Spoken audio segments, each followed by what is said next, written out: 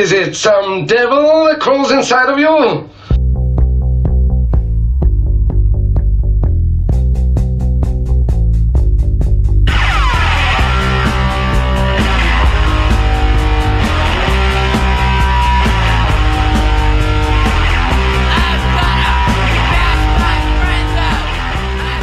Hey folks, welcome back to the Bad Etiquette Podcast. I'm your host, Dallas Bronson, joined here by my good friend Josh Paz, and Remy the dog is up on the Central Coast somewhere.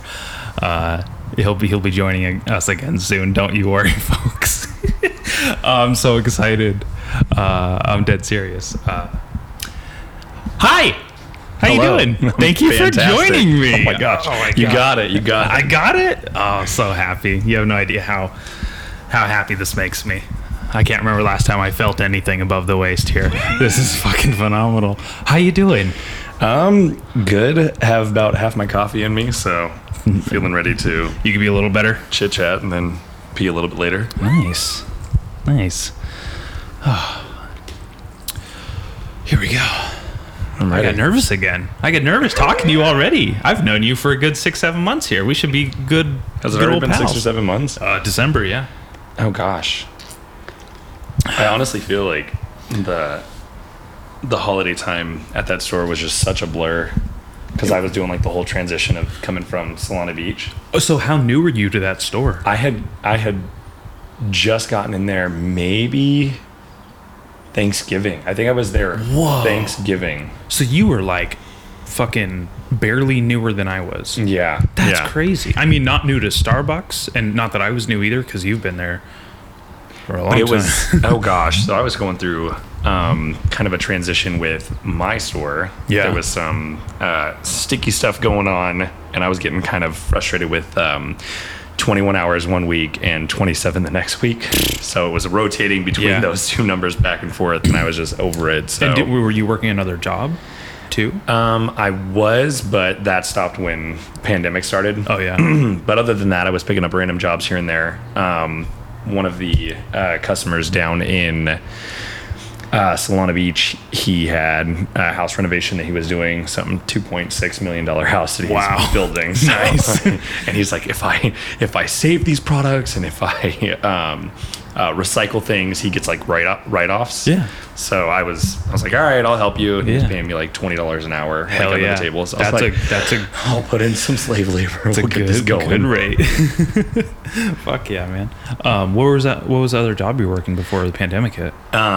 Nixon, the watch company Nixon. Not the presidential administration? No, I Okay. don't know anything about him. I was telling my brother about you because he had given me this watch, and Yeah.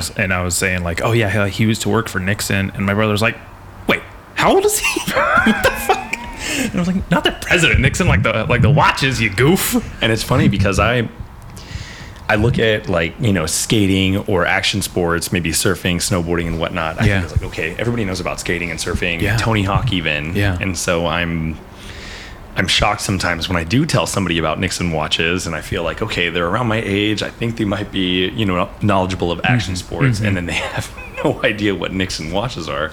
So People who don't know what that name is in my head, like synonymous with watches. That's when someone asks me what a watch brand is, like it's Rolex, Nixon. Two very stark differences in terms of like customer base, I'm sure, but Yeah. like, oh, those are the watches I know. Yeah. I don't know another fucking name. Yeah. What are those Iron Man watches? What are those?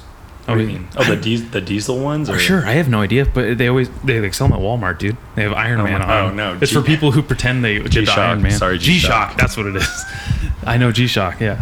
And see, that was a distant reach, man. How long did you work for Nixon? Oh gosh, a little over a year and a half, maybe even a Nice. year and 10 months, maybe. Fuck so yeah. it was random. I had moved into my place in 2017 and just working my ass off. And then I found a box. I opened it up and just my collection of watches were in there. And I had been cruising through Instagram and I saw that they were doing free battery changes. Oh, And so I was like, okay, so it's a week period. You bring in your watches, they'll do free batteries. I was like, done. I don't Yeah. have to do it this time. That's cool. Like, I'll pass. So I brought in 16 watches, and they all needed. I know they all needed battery changes. And who has 16 watches? Well, that was the ones that weren't working at the time. Oh my god, those are the ones that weren't working. So Hoarder. I took them in, and normally I had just dropped them off like in the front office. Yeah. So the building has like a front door. You walk in, it's like the receptionist and whatnot. Yeah. I'd been in there before, dropped them off and whatnot. But there was a sign throwing me around back of the building, and there was like like an alleyway, I guess you could say. Yeah, like the service entrance. Sketchy as fuck. Oh yeah. But Alleys anyway, usually are. I walked back there, and there was a door, giant red door, and I walked in, and it was just like this very chill warehouse vibe. And it was their shop, and it was a custom shop, and it was like all the watches laid out, all the merchandise and whatnot. So it was, being a fan, it was very nice to walk into. But I walked up to the counter and I told the manager, I was like, "Hey, I have 16 watches that I need batteries changed," and she kind of just looked at me like I was crazy. But I told her, I was like, "You know what? Take your time. It doesn't matter. Like I just started my staycation, so let's go ahead and you know." Take however long it takes. Like, let me help you through this. I know 16 watches is a lot. But anyway, walked around, just had a good time, and before I left, I was offered a job. What? So same day? Same day. Damn. How fast can they do watches? I thought that would be like a week for 16. Well, no. So the biggest thing is, I mean, personally, you know, I could bust off the back of a watch and change a battery within 5 minutes. Wow. You know, if that. Okay. But with 16 watches, and also making sure that a lot of the watches too, like you'll see WR on some of them. What's that? It's water resistant. Oh, okay. Duh. So Makes then sense. they'll have like, you know, a number and then an M afterwards. So like how many meters that they can survive, like the pressure. So they actually have pressure testers, and so you put it in like this little chamber, and it'll actually test the pressure. Fuck? I know. So because a lot of these watches it's like a action sport. So like they want to make sure that they can durable. They can withstand that shit. Exactly. Yeah. And so it's like they pressure test every watch after the battery change. That's fucking legit. That's a real custom shop. And so because of that, that's why we set up they did like work orders, so they sent them out, and then it was to their warehouse where they had, you know, any and every part and pressure testers and whatnot, so that they can handle it there at their own leisure, like, you know, in a certain amount of time, and then send it back to your address. So they would just mail them back to me. Cool. But yeah, so that they offered you a job. What me a job. Were you just? I mean, I assume you were just as lively and energetic and charismatic as you are now, if not more, because you are younger. So I'm pretty sure you could walk into anywhere and they'd probably offer you a job. And see that, and that's I guess that was the thing that sort of threw me off, because in my mind I was like, you know, like here's this company that I held, you know, in such high esteem. Yeah. Like, you know, I put it on a pedestal, like, oh my gosh, right? And then you're like, what a bunch of morons trying to fucking hire me. I was thinking, like, why would you want me? And I even said no at the very beginning, because I was working full time at Starbucks. So I said no, but she said, you know what, let's work with it. We could just do part-time. Let me know. Let's just set up an interview. Oh, that's cool. But yeah, I was definitely energetic, and I think that was a big reason of why they wanted, you know, myself to be in that retail shop. Yeah. They wanted somebody who would, you know, sell just their like watches, son. you know, the coffee shop, you know, just being loud and obnoxious, bringing people in. So you seriously are, like, you bring a fucking joy to strangers' days every day. Even if you're not in a good mood, it makes me sick, first of all. But it's so nice to see, like, people are capable of that. And, you know, I don't know. You make me better.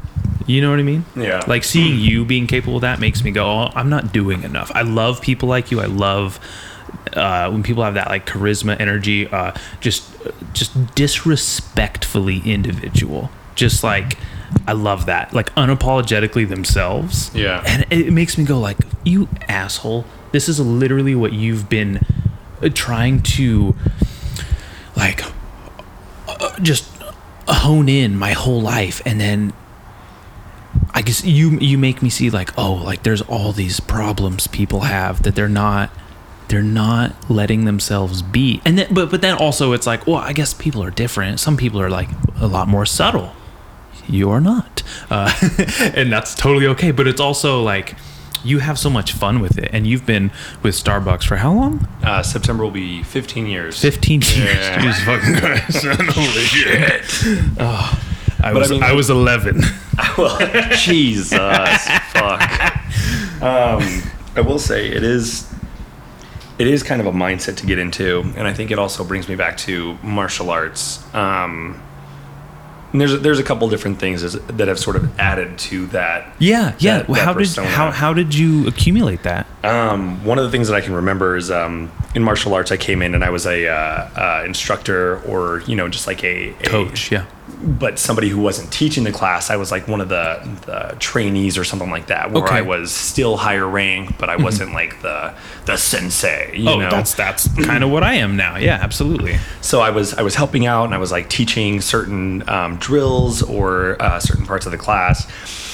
Was having a tough day at school, and I don't even remember what the fuck it was about, but I came to so innocuous, so funny. Came to the dojo, and my instructor, ironically, last name Coffee. That's good. That's fucking good. And she pulled me aside and she said, "Hey, whatever's going on outside, the moment you tie that apron and the moment you step onto this floor, that shit stays outside." Yeah. And like, I knew that. I had known that before, but then in that moment, it was, kind of imperative that I sort of get into my role. And she said to me, all these kids don't know you outside of who you are to them here, and you are their hero here. Mm-hmm. And how true. In my mind, I was like, oh my God, I'm their hero, right? Like I was this young, naive kid. Yeah. But it really didn't click that I could be a leader to them if I did the right things, if I stepped the right way. Yeah. So I know that was a turning point. I still remember it to this day, like what she said. So I literally took off my belt, retied it, bowed in, and walked onto the floor with a different mindset. Wow. But then also with Starbucks, some random shit happened, like being hospitalized, near-death experience kind of stuff. Well, but there's a story there. What the? You don't just brush over that. That's what these are for. Oh man. You can come back to it. I'll come back to that. Right. But just not knowing people, like. There was a gentleman who drove through, and this is before I was a shift supervisor. Yeah. Like I was my first year in the company, and I'm not gonna lie, I was fucking obnoxious. Everyone hated me. Because I was just loud, and I had this giant afro, and it was just horrible. Oh, yeah. I was in the back doing the dishes, and nobody told me, because you know how sometimes like when we're closed, like we're closed, and like they yell it and whatnot. Nobody told me that we were closed. Oh shit. And so I'm in the back, I have my headset on, and it dings. Yeah. And no idea what time it is. Oh, and I take the order. We're 6 minutes past close. Oh, you asshole. And so I take the order, and like my other coworkers, I could hear them from up front, and they don't go on the headset because they didn't even have them on. Yeah. They're like, we're closed. Oh, and then I'm like, all right, well, I'm already taking your order. Like, let's just handle business for you. Yeah. Like, wow. And we'll get you gone. Oh. They were pissed. Uh-huh. But anyway, all the guy wanted was a chai. And I was like, fuck. It's like steamed milk. Handle that. Like, I got that. Yeah. So I made the chai. I didn't close my till yet, so I rang him up, and he left. Next day, I guess he had come back in and talked to my manager. Yeah. And he was grateful because his wife was pregnant, and all she wanted was a chai. Oh, man. And so it's like, I can only imagine. You really don't know like what people are going through. Not at all. And so I think that's one of the biggest things that I put at the beginning of my filter. It's like, I don't know who these people are. I don't know what they're going through. Yeah. But if in that one little moment I can like crack a smile, that's good enough for me. Yeah. So I don't know. That's funny. I have such a different approach. Like when I hear them, like I have to like wait till they're humanized, like because it's just such a voice that I'm hearing, and I have to see their face. Oh, like when you're on the DTO? Drive, yeah. Okay. Which is drive-through order, right? Yeah. Gotcha. They'll come to the window, and that's when I get to like interact with them, and then like really like access them. Oh, okay. And that like face to face is so cool. And it's kind of sucked like during the pandemic because like the masks has made it so impersonal. So you really read their facial expression. I really do. Oh, okay. And it's also like, even if they're grumpy, I go, fuck yeah, I love grumpy people. I'm such a grumpy asshole. Like, it is like I'm like, oh, this is awesome. You know what I mean? Like, I get a grump. Oh, I hope I make his day, and he's like, he can't help but be a little happier, even though he's grumpy. Like, he's just gonna have to drive that energy somewhere else. I mean, even if those situations, you turn around and you, I mean, I don't know if you do this, but if like they're pissed off about something, I think it's like, all right, well, like this can go one of two ways. You can be happy when you leave, or you could still be a bitch. And it's like, all right, how's this gonna go? So I don't know. Man, it's hilarious. But like, what happened yesterday? Someone called the store. Oh my gosh.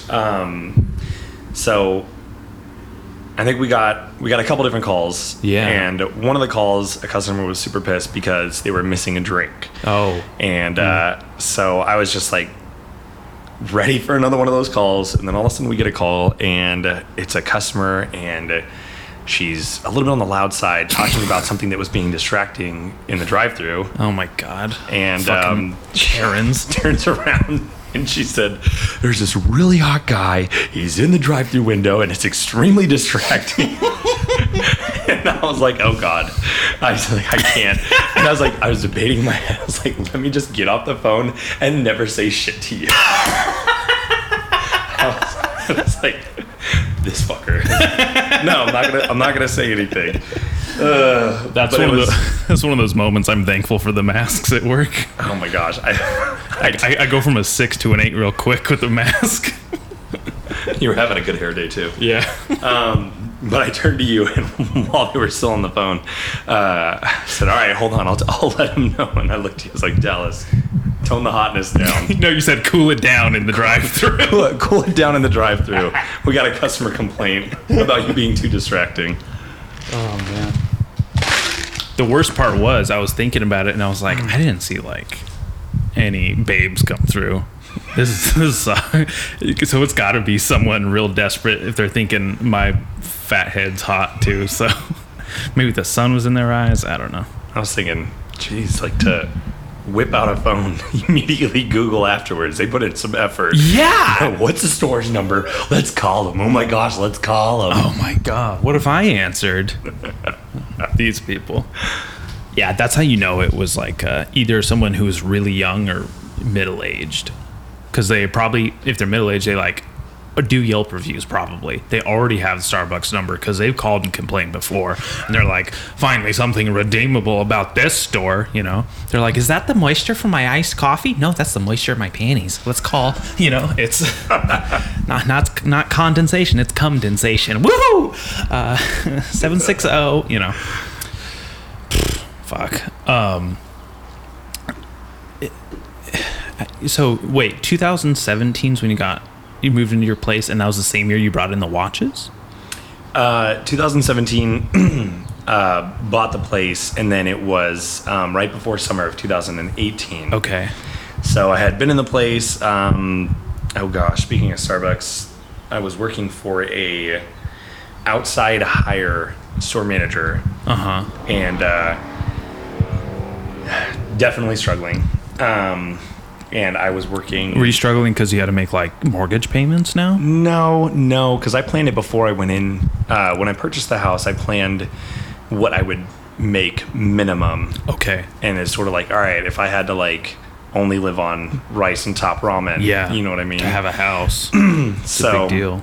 I planned for that when I put the money down for the house, but I was struggling because I was being worked so much. Yeah. And so, I mean, I was fine. Financially in that moment, I was fine because I was working. And you work hard. Like, when people say, like, oh, I've been working so much, I take it with a grain of salt. But, like, I watch you put in twice the effort and work twice as long as anyone else at our store.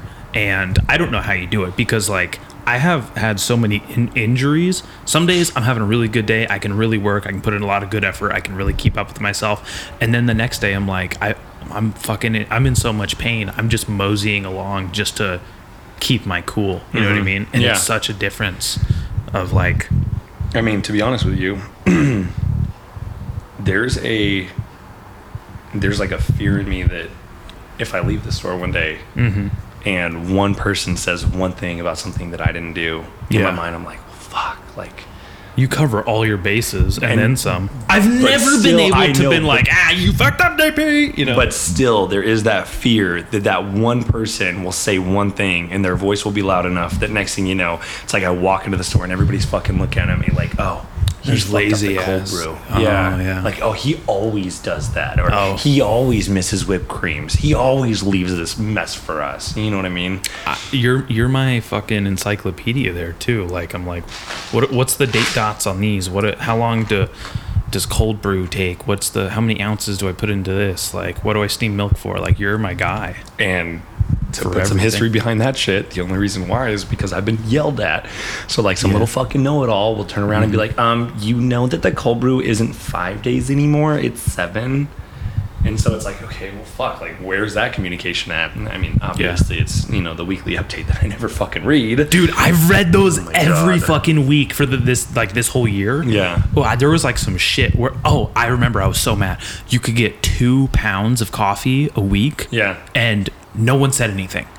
No one told me. When the fuck was that? Exactly! I fucking missed it. It was in the fucking the week update before I had started reading them, and I was like reading last week's, and I was like, it fucking passed. I could have got more coffee. Oh my So Jesus. I've been reading those every day. Also because I'm so excited to take the masks off. I'm like, when the fuck do we get to take these things off? I read those every week, and it's just like just a little bit more, because we have some partners that like yell at our customers in the drive-thru for not wearing masks, and I think that's just that's overstepping our boundaries, and I don't think we should do that. If you're in the store, it's one thing, especially if we have signs posted everywhere.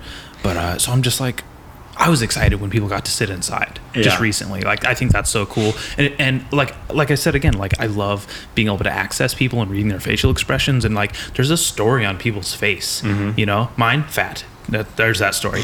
Big fucking head. That's why they called back. Yeah.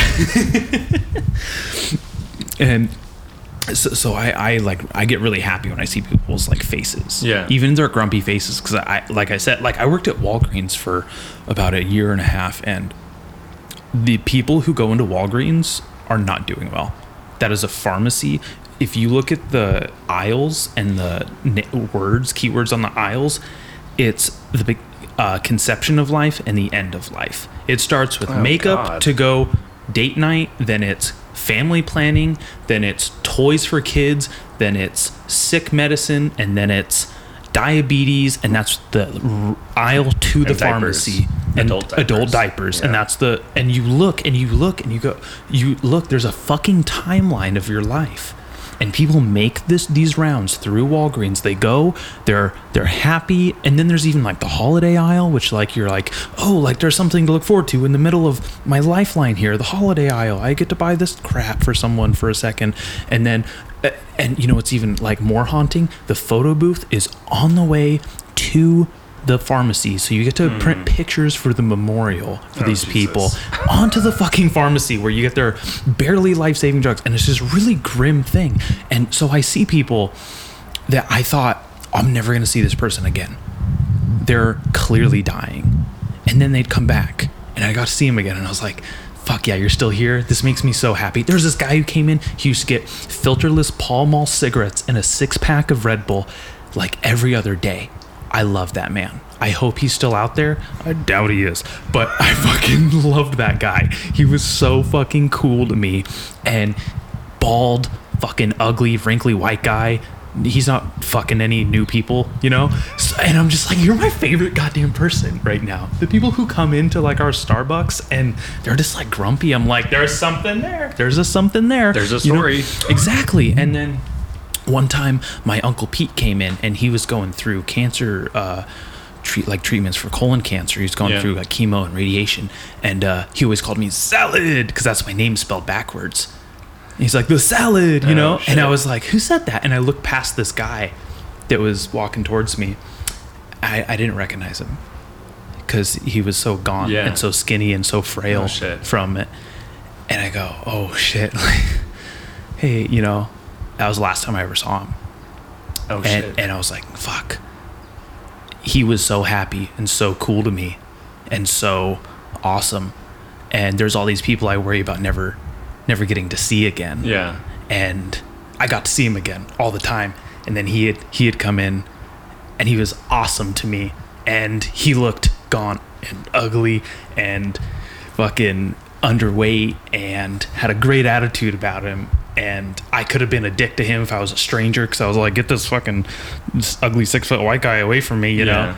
And I got to be really cool to him. He was cool to me, thankfully, because we fucking knew each other. But if it was someone who didn't know, I would hate to think that, the last time that person saw me, I was a dick to them. Yeah. And they got to carry that into the afterlife with them or something. Yeah. So I love when I get to be cool to people that otherwise wouldn't be very cool to us, and just kind of change. It's cool. It's like you get to change the social currency. Yeah. They get to like be like a butterfly effect almost, you know? Okay. Yeah. Sort of. Okay. I see what you're saying. Yeah. So instead of just treating it as like a transaction and making somebody happy in that moment, it's almost like, okay, if I never saw this person again, what would be that lasting impression? Yeah. Fuck. That's a little bit heavier than I was thinking. Shit. That's why why my head's so big and heavy. I'm carrying the weight of the world on this fucking shoulders. That's why my back is mountainous. That's why I have a hunchback. That's why I saw that back brace the other day. Yeah. Okay. Makes sense. Oh my gosh. And I'm over here just thinking to myself, like, God, let's just make them smile. And then once that ends, I'm like, all right, I'm good. Don't think about anything else in their life. No future. Just like make them smile in that moment. Oh, wow. Okay. Different perspective. I gotta piss really bad. Okay. You want to tag team? Sure. Okay. Here, you go first. It's just the door to the right. I'm just gonna talk, and then I'll pause it when you come back. Don't even worry. I'll Josh pause it. Don't even worry about it. You introduced me as Josh Paz, by the way. I did? What an asshole. Sorry, his name's not Josh Paz. It's Pause. Yep. I fucking told myself too. I was like, it's Pause, not Paz. Watch me say Paz, and I fucking did it. He didn't even correct me. What a nice guy. But he did later. See, he's not gonna forget. He's not one of those people that's gonna forget. Like when you like besmirch them or like do them dirty. Like he's gonna remember that. It's kind of interesting. People are cool like that. People are fucking tactical. You gotta respect the tactics. Oh man, we haven't even like scratched the surface of this. This is so cool. I'm so happy to be here, you guys. I have not had a new guest in a very long time. Like a guest that's new to you guys and me as well. This is a really fun conversation, so I hope you guys are enjoying it, and this is honestly a perfect place to put those fucking commercials, huh? Let's do it. As soon as I pause this, you guys are hearing some some capitalism coming at you hard. For those of you guys who are unfamiliar with what's going on, I currently work at Starbucks. He works at Starbucks. He's a manager of mine, and I'm moving shortly. So this is one of the last opportunities I get to hang out with this person, and I can hear him washing his hands now, and that's very polite. So I'm really just trying to like squeeze all the juice out of this that I can. And you guys have heard the podcast, you know. It's fun to access people, like I said, like I was telling him. It's good. So here he is. Hello. So sorry, I said Paz instead of pause, and you corrected me and told me, and I was thinking to myself before all this started too. I was like, don't say Paz, it's pause. Now I'm confusing myself. Oh my. Well, okay. So it's Spanish, and it actually means peace in Spanish. So, like, if you ever see, like, the capital of Bolivia, it is La Paz. And technically, when you say it, it's, the Z is sort of an S, so it's like Bas. Mm-hmm. So you say it's sort of like a soft P, and the A is more of an O, and the Z is like an S, so Bas. Bus. Yeah, that's kind of how you would say it. So. Like boss. I mean, oh, well, like if you were converting it to like a English, like you'd say boss. Yeah, that's just how I'm trying to understand it. Obviously, I'm not going to tell another culture how their language is or sounds. I barely know my own. And then on top of that, like my entire life, my mom, you know, she is not where my last name comes from. So, being that she is white, she says pause. Pause. You know, and Okay. she enunciates the P and the Z. And occasionally, like, I'll hear my dad say his full name, and when he does, you know, I hear the boss, you know. But That's really cool. my entire life How just fucking cool. telling people too, oh, it's pause, you know, because teachers are like, oh, Josh Paz, you know. Paz. Is Joshua Paz here? Tardy again? Anyways, actually, that's something I want to talk about when we come back. I have to piss out of the very tippity tip of my dick. Be right back. Hey guys, how many times have you bought a CBD product at a gas station or liquor store, only to find out it was complete trash? There's so many CBD products on the market now, it's hard to tell snake oil from CBD oil. Let me tell you about Canary CBD. These guys are super legit. All their products are 100% traceable, naturally vegan, gluten-free, have 0 pesticides, grown and manufactured right here in the USA, baby. They have all of their lab certificates available on their website and via a QR code on all their products. Not only is Canary transparent and legit as fuck, their shit is tasty. Check out their website at www.canarycbd.com. That's CANARICBD.com. Use code BADETIQUETTE15 for 15% off your first order. Again, that's CANARICBD.com. You can follow on Instagram and Facebook at CBD Canary or Twitter at Canary CBD.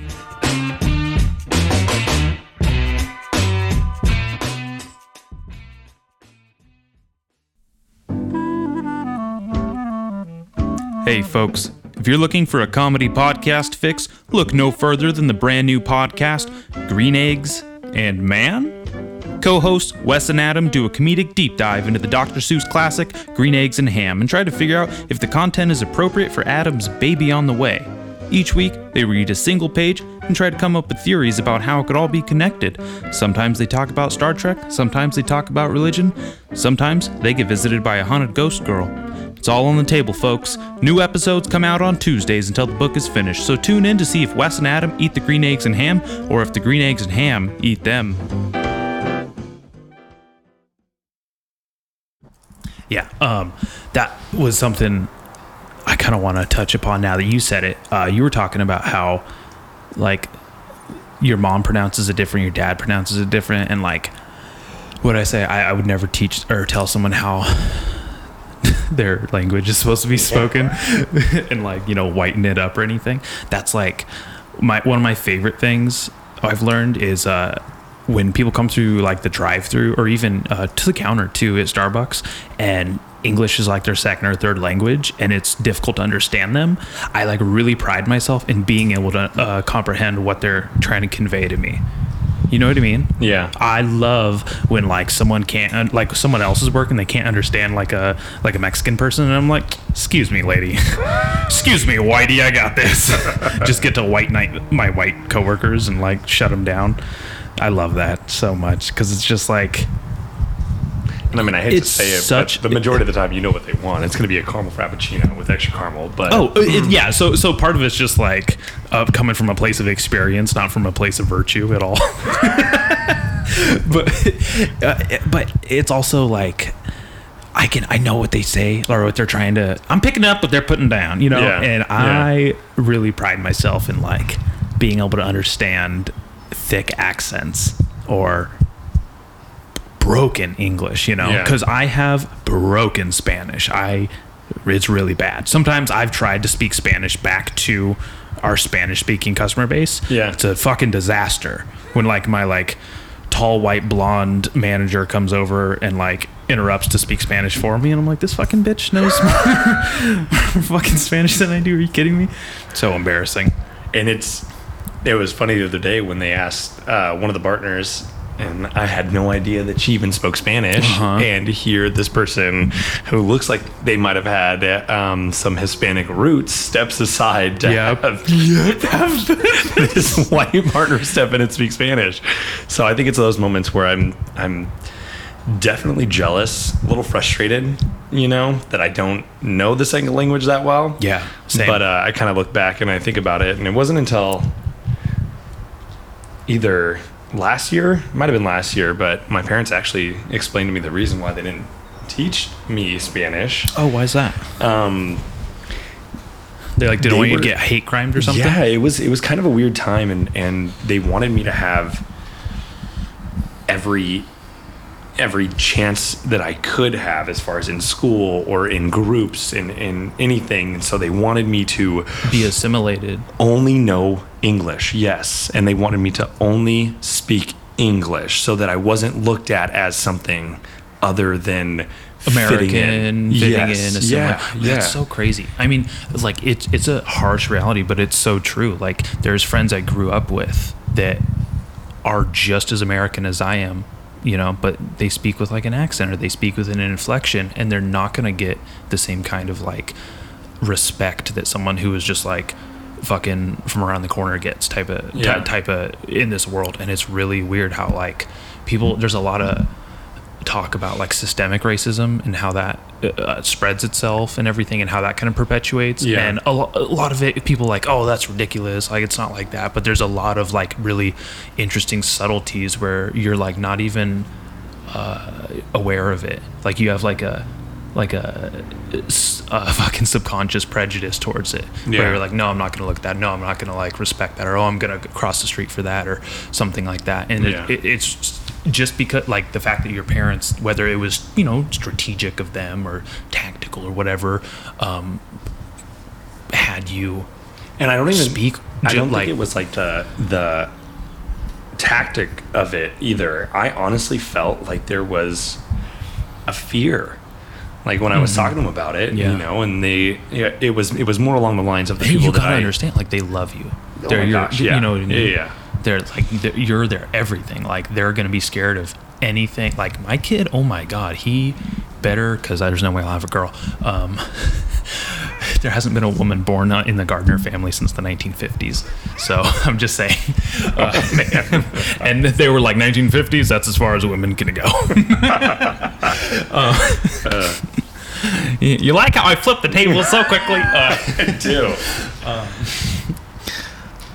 I'm sorry to interrupt, but keep going. Like there was a fear. It was a fear, and it was a noticeable fear.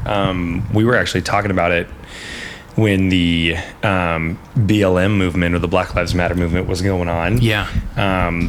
Like the first part of it, or like this last year when the protests last happened? year of it, and then I actually posted a blackout portion on my the Blackout Tuesday thing. I posted that, and I had a couple people unfollow me, and it was frustrating because I had drinks with them, and I had you know, moments with them. There was one gentleman who I got him a watch, you know what I mean? Yeah. And he would just got engaged, and so it was frustrating to me. That's so chicken shit of people, because even if they have their like, because there's a lot of people who are like, oh, they're not protesting, they're rioting, they're damaging things, and people have a lot of opinions about it. Yeah. But to not respect someone's different opinion on something as innocuous as social media is so fucking chicken shit. And I have people that I disagree with that I see all the time. They're good friends of mine. We're very politically different, and if I don't like something they share or post, I don't attack them for it, or I don't, you know, remove them from my zeitgeist because of it. It's so that I used to be like that, and it was so toxic, and it's really bad, and that it really sucks, because I've eventually reconnected with a lot of those people and went like, that was really stupid, sorry about that. And I'm sure these people that have done that because you post that Blackout Tuesday thing, you know, may someday like hey, like things were crazy, I was being, you know, it was a prejudice. I'm hoping like where it just like comes, you know what I mean, like out real quick, and then I mean, but then there's also part of me that's like, good, the trash took itself out, you know. And I feel better with my life. But I actually, the neighborhood that I grew up in, it was a little bit cultured, I guess you could say, but for the most part it was ethnically sort of mixed. But there was one family that eventually moved in, and ironically a family had moved out, and then my friend Terrence, him and his family moved in. Terrence, white guy. No, absolutely not. Terrence Malick. No. Terrence Crawford. He is I think that's a boxer. Black and Filipino. And so he moved in, and it was his family that moved in, and other neighbors just sort of, they were very standoffish. I was young. I wasn't really aware of everything that was going on, but he had on rollerblades, so I put my rollerblades on, and we were friends. And he was always faster than me on a bike, and it always pissed me off. We were just friends from that moment on. Well, it's really nice of you to even like get rollerblades and you know, come out of the closet with the other gay kid in the neighborhood like that. That was really inclusive. I mean, I thought I had a friend who was doing the same thing. It didn't turn out that way, but anyway. Dude, you saying that makes me realize some things about the neighborhood I grew up in. Because when I lived a lot of places, and you know, I spent a lot of time living in trailers and trailer park type situations. But there was one like real suburban street I lived on for about 5 years, from like age 8 to 12. Really huge years in a child's life. Learned a lot, saw a lot, some horrible things happen. My sister was raped in high school, was a big thing. I found a woman stabbed to death. Like my brother's dad went to prison. Like really crazy. Like that is like the center of my universe as far as life, and the rest of this is just like toppings to me. You know what I mean? So one of my best friends was this kid, Michael Rubalcaba. It's one or the other, and I can never say the name right, and I feel really rude for not knowing it. But sorry, Michael. I spent all my time with him, hung out with him. He was a Mexican kid, and his parents were like, his dad didn't speak any English, worked in the fields, hung out with them, played video games at his house because I was too poor to have video games. So that was all the video game exposure I got.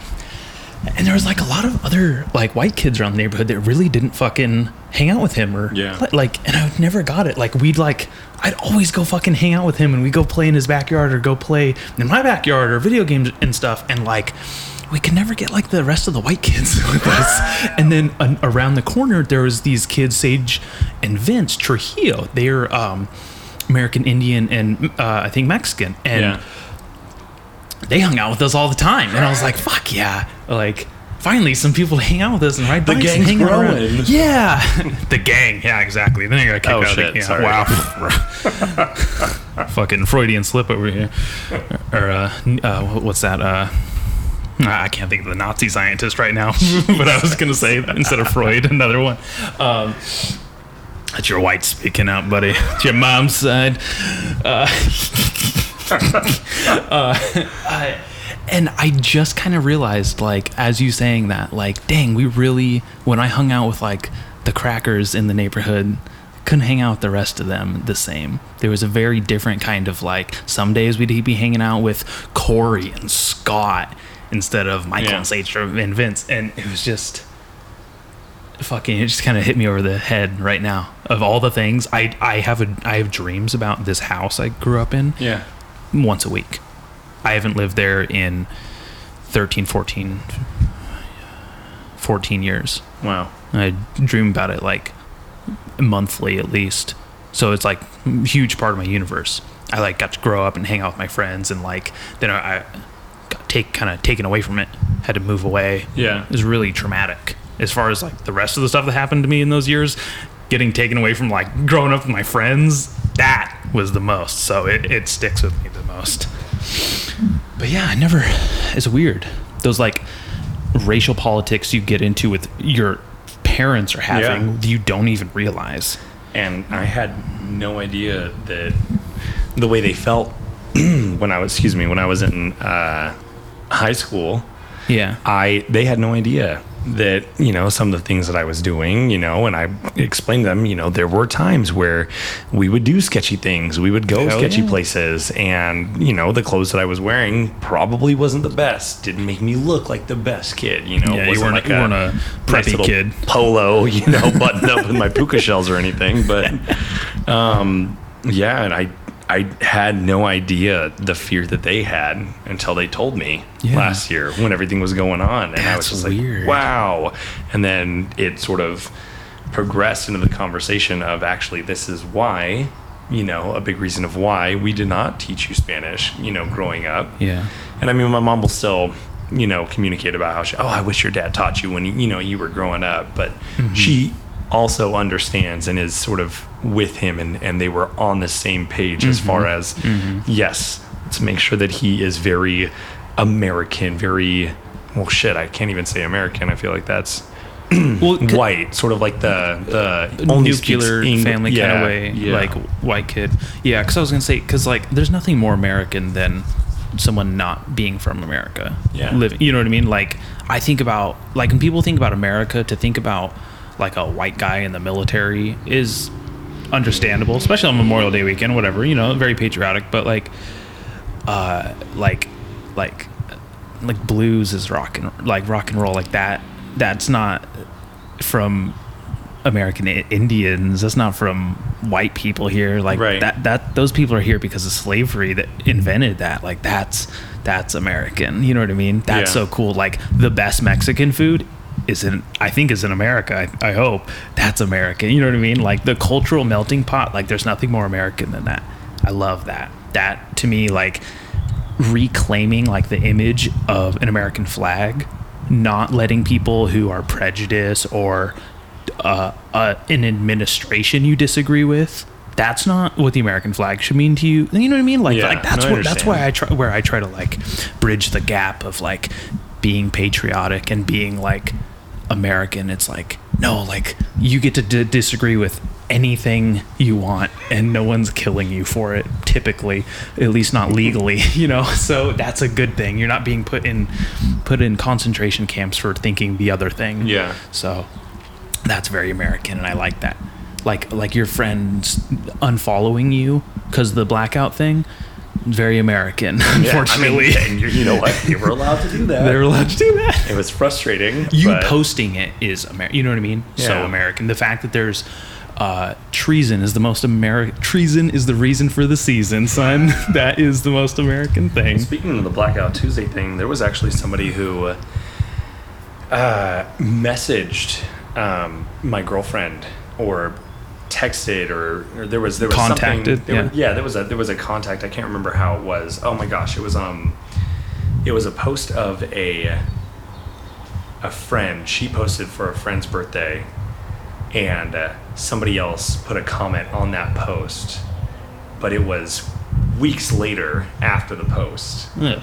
And it was oh gosh, like your silence is heard and it's disgraceful or something like that, because she hadn't posted a blackout picture yet. So ridiculous. Oh my gosh. And I lost it, and she was still in diapers, the person who was, you know, saying all this shit. So she was, I felt like there was no patience. Like the day, it was only 11 o'clock, you know what I mean? And like, we were talking about it all morning, talking about what to post, talking about what we would say. Oh, that's so funny. And somebody decides to jump the gun and jump our shit, and you know what I mean? I say ours, but it was, you know, it's ours. Because you're talking about it, it's in the house, it's yours. Because every time I post something that Kylie is like, definitely disagrees with, that won't say anything about, like, I have to, it's definitely ours. I gotta fucking answer to this, because anytime like, thank God you're not on my Facebook.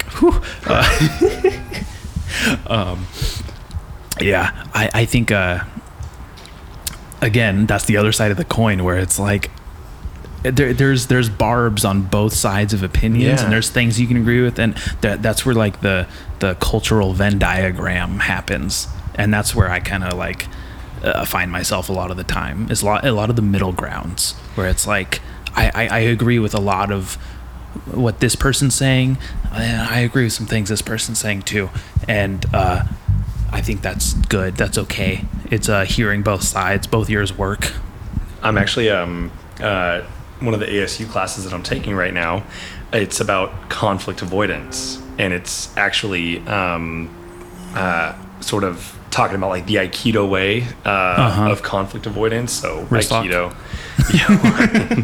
Aikido is more of taking somebody else's energy that's coming towards you and blending it, making it your own, and then using it to either deflect somebody else or take care of them while you're taking care of yourself. Yeah, interesting.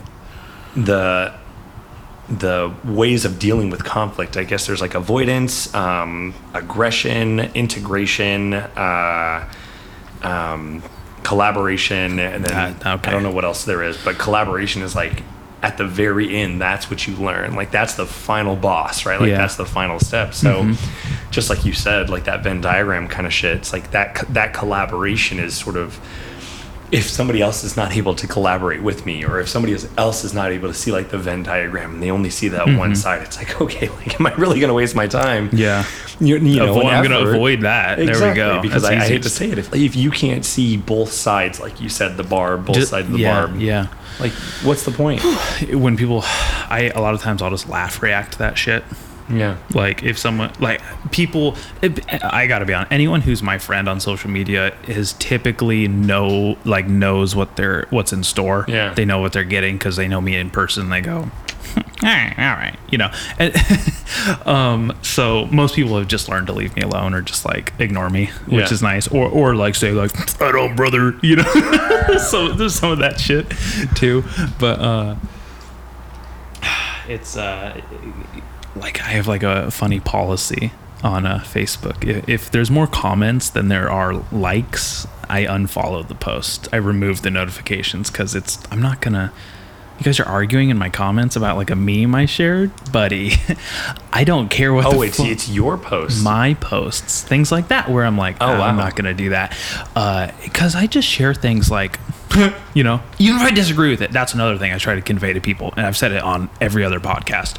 If I find something funny and it's funnier than like my take on it, Yeah. even if I disagree with it, I'm gonna share the funny thing because Yeah. like the laugh is so much more important, especially if like I disagree with it too, because it's like, damn, you got me there. I don't really have an argument for that. It's also like a topic for conversation, and you're like, well, shit, what do other people think? You know what I mean? You want to like pry into their minds too, and this is a platform for it. So. It is, and it's really cool. But and then that's why I like having the podcast too, is because I get to, you know, dialogue with people, and then my people who do know me and listen, they go, he's not actually like as edgy and dumb as those memes he shares. I hope they don't just think surface level, but like you said, like, oh, if you think that, like, if you can't see that there's more beneath the surface of something, you're a fucking bigot yourself. Yeah, that's ridiculous. Yeah. I hate that. Hate people like that, and that's where I'm a bigot. Where I am intolerant of intolerant people like that.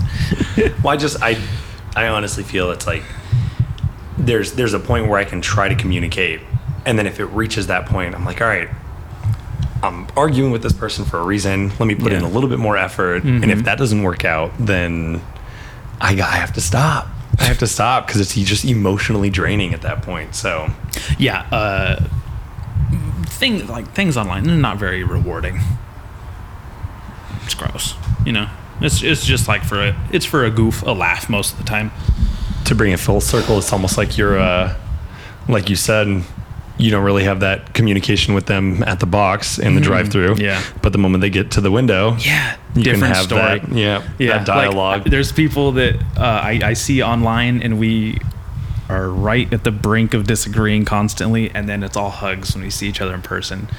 Usually because I'm a lot bigger than them, and they know I can beat the shit out of them. So like, why would they argue with me? But that's just on like a brute force level. That's on like that's like conflict avoidance level. That's the first level. That fear, is that before or after the hand thing? The the hand grips. Where are exercise those grips. things? I think I left them in the car.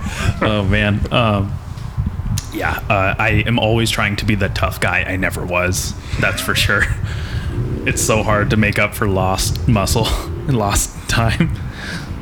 Like, my parents were very forgiving of whatever I wanted to do, and they didn't push me to do anything, so I didn't always make the right choice, or a choice that would have served me, invested in something that would have served me better in the future, like athletics or sports, or, you know, education, you know, things like that. I mean, you could almost argue that the opposite side of that is like you had so many chances to fail, and I guess the reason why I think about that is I've messed up so many times. I've dropped the ball so many times, whether it's Starbucks, you know, outside of work, whatever it is. Yeah. That I've learned so much, and it's like, all right, I'm coming towards this little crossroad here, and I know not to go down that road. I fucked up down there before, so let's go the other way. Fuck yeah. What you brought up martial arts earlier? Yeah. What martial? When did you start that? What did you do? I started when I was 6. And Okay, so like a core martial artist, like that's like a good time to bring. I wanted to do martial arts when I was a kid so bad. I did not want to do it. Well, I did. My parents could not afford it. and I never did. In the cul-de-sac that I was living in before Terrence moved in, I got the shit beat out of me by 3 brothers. Oh, fuck. And they did it just for fun. And then when my mom confronted their mom, it was a boys will be boys sort of communication. And so after that, you know, my mom's like, let's put him in martial arts. Let's teach him how to defend himself.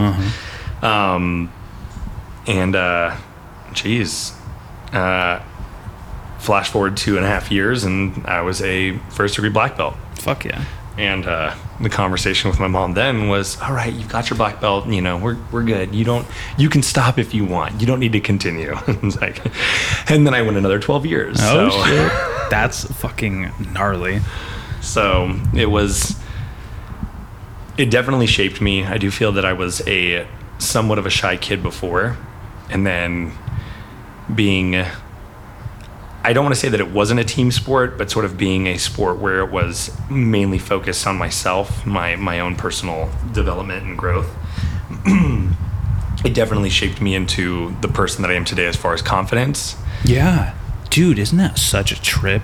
When I go to jiu-jitsu, the next day, like, I carry a whole nother fucking 5 pounds to this head. I swear to God, man. It's so much confidence, so much like physicality. Like, you just walk through, like, you're like buzzing electricity of just like, I would have never been able to do this before. Yeah. Like taking the dive, taking the initiative, like neutralizing your anxiety.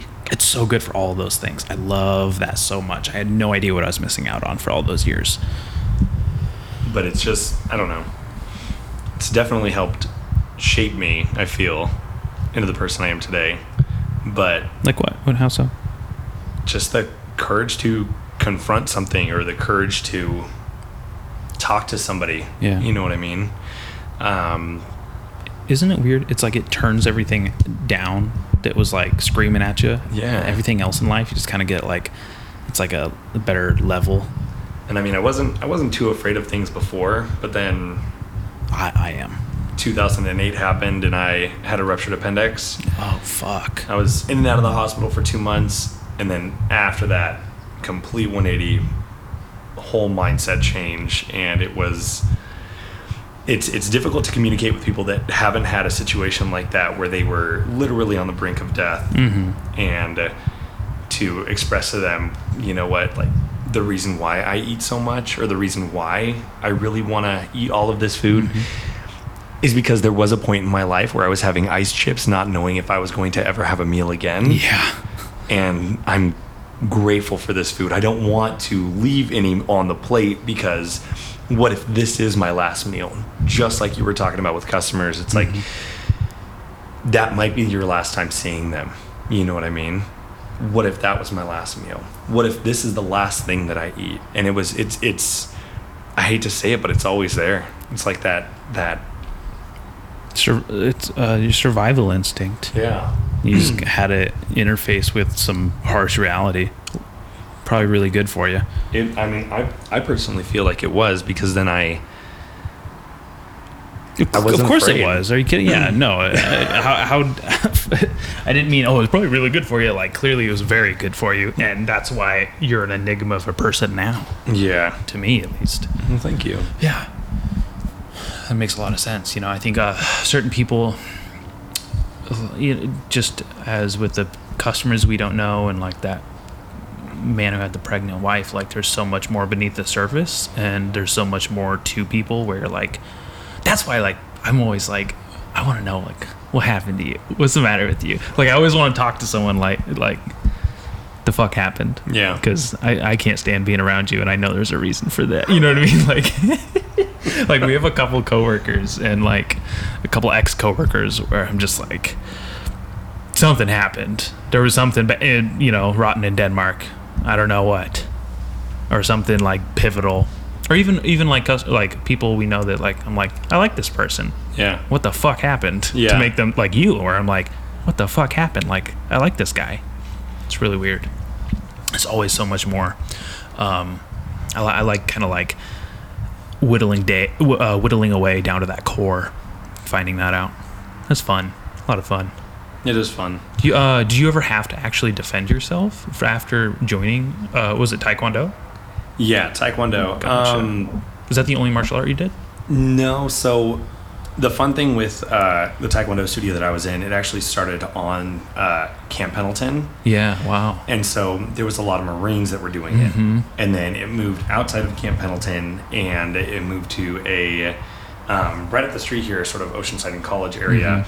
And there was like a different dojo on every corner. Oh, shit. And some of the Marines were still going to that studio, so Yeah. they brought in some instructors and people who knew different martial arts styles. We have a guy in our jiu-jitsu gym. He's like, I think, head of MCMAP, whatever it is, the Marine Corps martial arts program. Okay. So he's like a white belt, but he like really holds his own really well. It's really there you go. funny, really interesting. Because Does he teach you anything different? he'll show me things like we'll just be fucking with each other, and he'll like show me like where he would like punch someone or like dip, duck, dive, like fucking uppercut, head kick, elbow, because he has a variety of martial arts. And so he just sort of like shows you that muscle memory that he has sort of ingrained in him. Okay. We did do Krav Maga, and that really sticks out to me because I just remember we started out with those giant yellow heavy plastic like guns. You know what I mean? Because it was like gun and knife defense is what we were doing. I'm gonna stop you right there. That shit's gonna get people killed. Oh, playing and doing that, like thinking self-defense? that they're gonna disarm someone like Okay. that is Yes. not a good.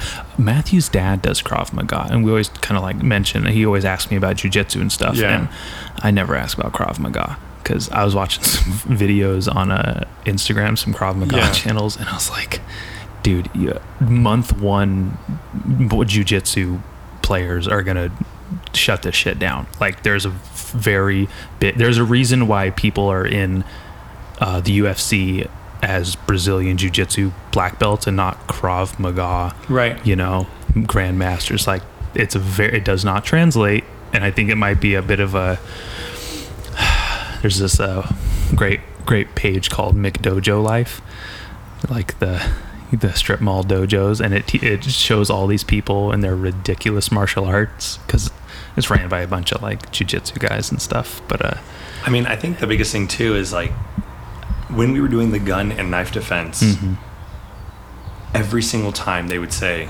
you need to understand that if this happens in real life, you're going to get shot and you're going to get stabbed. oh really? And they wouldn't tell you, oh my gosh, you can dodge bullets. Oh my gosh, you'll never get stabbed. You'll walk away unscathed.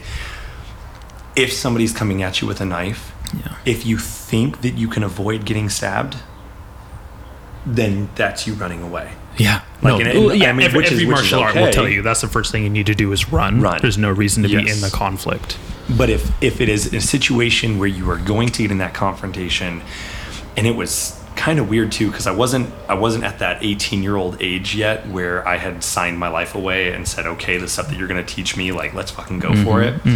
But they would always start the class, you will get cut, you will get shot if you get into a situation like interesting. this. Okay. And so later on, I kind of realized, sort of picking the brain of one of the Marines, is I communicated and said, like, why did you always tell us that we were going to get shot or cut? Like, why?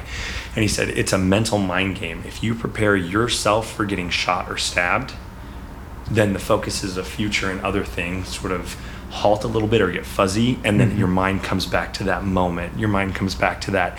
In that Training. moment, what can you do in that moment? You know what I mean? Wow. Okay. And so I completely agree with you, because I've seen some of those videos on like Instagram where they're just like, oh, let me just turn and grab the gun and everything's gonna be fine. But it's brutal. that's not how we were trained. Like, that's not like the training that I went through. The training that I went through, it was like, take your gi off, have a shirt on underneath, and know that when you get that burn from that rubber knife, that's your cut. Yeah. And Interesting. then what are you going to do after that? What are you going to do after that moment? So that was that mental sort of build was crazy different. Definitely a little scary, but I don't know. That's why I liked that Okay. Krav Maga. Wow. Okay. Yeah. Because I really wanted to. I was looking at it. I was taking a shit the other day after work. I was watching these videos and I was like, "There's got to be something," because they had this guy, something Leduc. I forget his name, but he fights in this sport called Lethwei.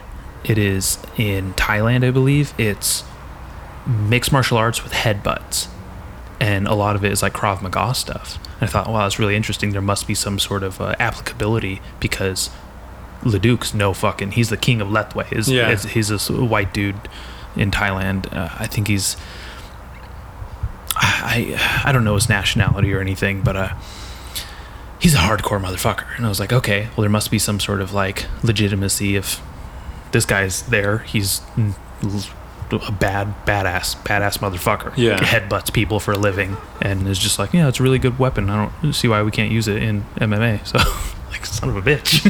There might be something to this Krav Maga stuff. So I was looking at a couple pages and some of them were ridiculous. I was like, okay, so there's some quality control issues here. There's some quality there. So there was actually some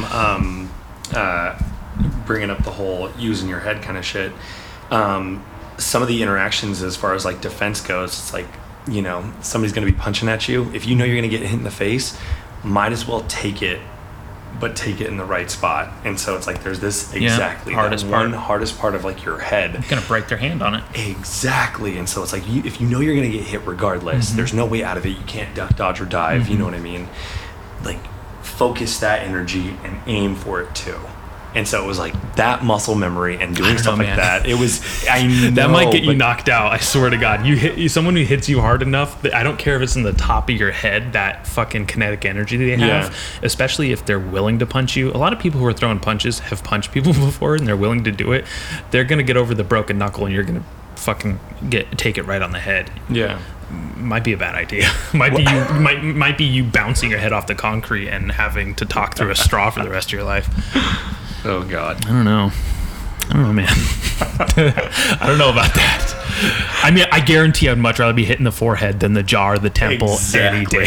So there's some when they were told, like, okay, if you're gonna get hit in the face, just duck your head. I was like, you know what? Like, all right. tuck your chin. Yeah. Shoulders up. Protect these Absolutely. Hold on, sir. Let me get my mouthpiece very quick. I'm gonna go ahead and take this hit. I need to start wearing a mouthpiece in jiu-jitsu. That fucking tongue.